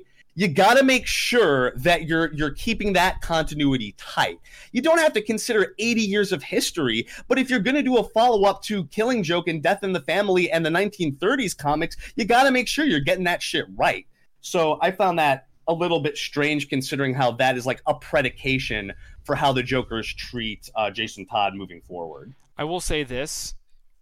One of the things about the Joker that we need to remember is that he once quipped the line, if I'm going to have a past, it might as well be multiple choice. So the fact that Johns has written this in a somewhat misremembered style seems to play more to the Joker's attitude of just being all over the place. He gets inside your head and he messes with you. And he certainly messes with Jason up until when we get the biggest punchline I've ever seen in a Batman comic that is part of canon or otherwise. But I want to just, since we're talking about Death in the Family, this is a bit of a history lesson that a lot of people our age won't know, was that this is how people voted on Jason's living or dying. It was on the back of issue 427, an advertisement with 2 900 numbers that fans could call. They were active for 36 hours, started on September the 15th at 8 o'clock in the morning Eastern Time, and ended on September the 16th at 8 p.m. Eastern Time. You were charged 50 cents per call. Maybe that's how it was back then. 10,614 votes were cast. And when tallied, this is where it's going to blow your minds, boys and girls, nerds of all ages. The final results: 5,343 votes in favor of Jason's death. 5,271 wanted him to live. A margin of 72 votes, people, decided the fate of the second Robin. Okay, there were some thoughts about, like, I think someone had used like a dial bot or something. Like, a lot of the results of that were definitely skewed, but when they say that the dial bots didn't exist back then, or whatever, redialer or and something. Also charging 50 cents per call, there's no way you would have had dial bots back then. People knew the fans knew what they were getting themselves into. I'm not trying to argue against you. I'm just saying, if you're talking about what we have to deal with in today's culture versus 1988, it's a completely different ball of wax. I mean, I'm not saying it's the same thing. I'm just saying that, like, to say that it was 100%, the fans voting him dead and not, there wasn't some manipulation there. I think, like, I see. Okay, but the point is that, like, to say that it's the Joker that killed Jason Todd, that's not entirely, genuine. It was you! You out there, it was you! But I don't know. Well, anyway, so we're leading up to this, and that sidebar was just to fill the information bucket, as it were, because Jason does what he'd been wanting to do since he first crawled back out of the ground and finally got over himself long enough to get his life back on track. He puts a bullet in the clown's head in the most glorious brain-splattering headshot I've seen ever. Like, that thing is a whole panel of brains and blood all over, and it even arcs off across the panel. Like, it isn't confined to the grid. It's like the Joker's hair flies up into the top of the panel. The blood and gore sprays off into the far right, and even is starting to disappear off the white page. Like, just absolutely gorgeous, people. And I realize that it's the Joker. We all want him dead, but that shot alone is great, and the way it ends is just, I love that. Barbara she's mad, and you'd think she's mad for she's like, he's like, I ended it. Don't tell me you didn't want this too after everything he did to you. No, I didn't want this. Really? When's the last time you missed Barbara? Because she threw a batarang and she misses. She misses. And this is a woman who's got impeccable aim. She's the police commissioner's daughter. She logs time at the range, people. Think about that. And just the anger in her face. I can hear the righteous anger when she says, "Screw you, Jason." And then the way that first issue ends, man, I hope that's the right one. And I'm like, that's like some SNL stuff right there, people. That's wah, wah. Yeah, seriously, total wah. Everywhere you look. Oh no, really. We're not full housing this one, boys and girls. So, and then we lead into issue 2. And so I'll just say off the bat though. Off the bat. This is how we're going to do it. This was my favorite issue of the 3.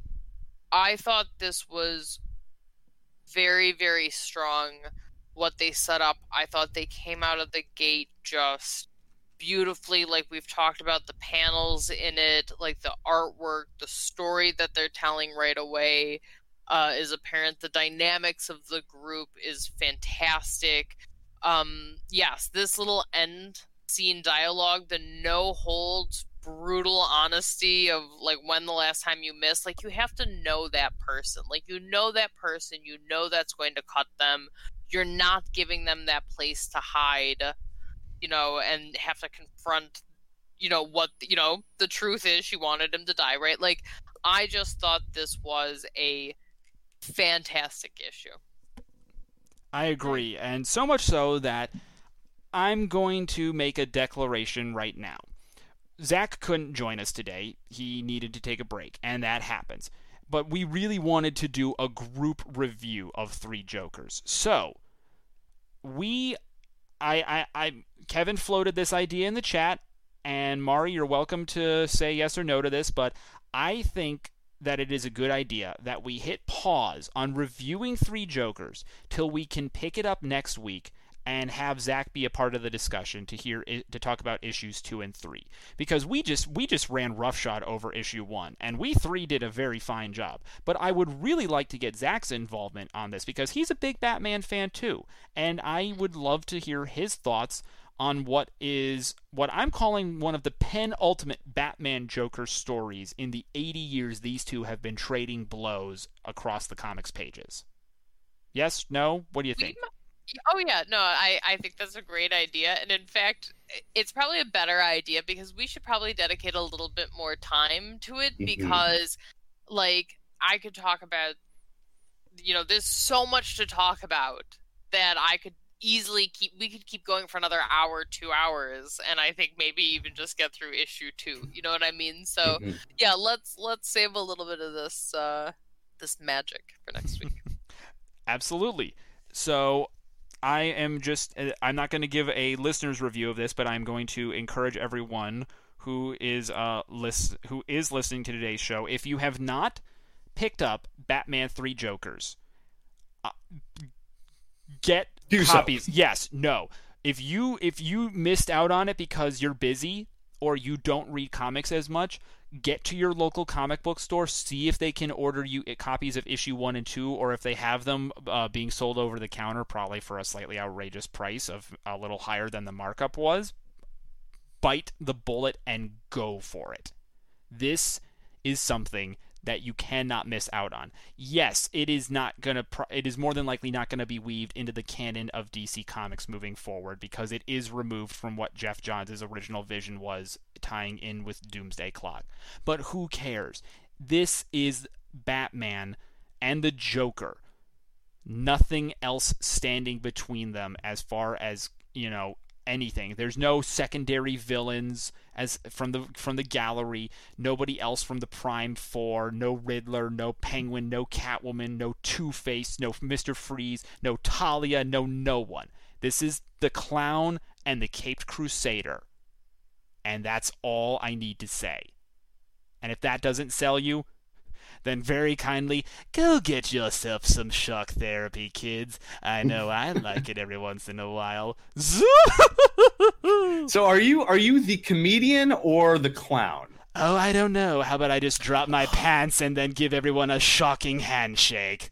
Oh, God. The pervert. Got it. I'm more like Jack Nicholson meets Mark Hamill meets Cesar Romero.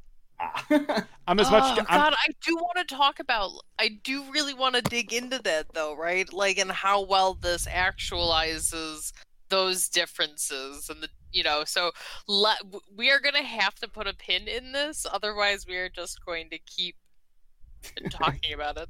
It's going to be a meaty discussion next week. Definitely do not miss that. Oh, I know, kids. So tune in. Unky Joka wants you to. And what Unky Joka wants, Unky Joka gets. Okay, I realize out loud that sounds a lot worse than I meant it to, but come on, it's the Joker. He usually follows it up with a whoopee cushion or a pie in the face. Whether it's filled with acid or not remains to be seen. That is always true. You need a soundboard. I do agree with that. Yeah. Okay. Then let's actually build a studio and get a soundboard here, people, because I would love to have some fun with that. I would have way too much fun with that. Just like we had a lot of fun on today's episode. We had some laughs. We had some good conversation. We had a great interview sharing my dialogue with Gary K. Wolfe. Do go check out his work.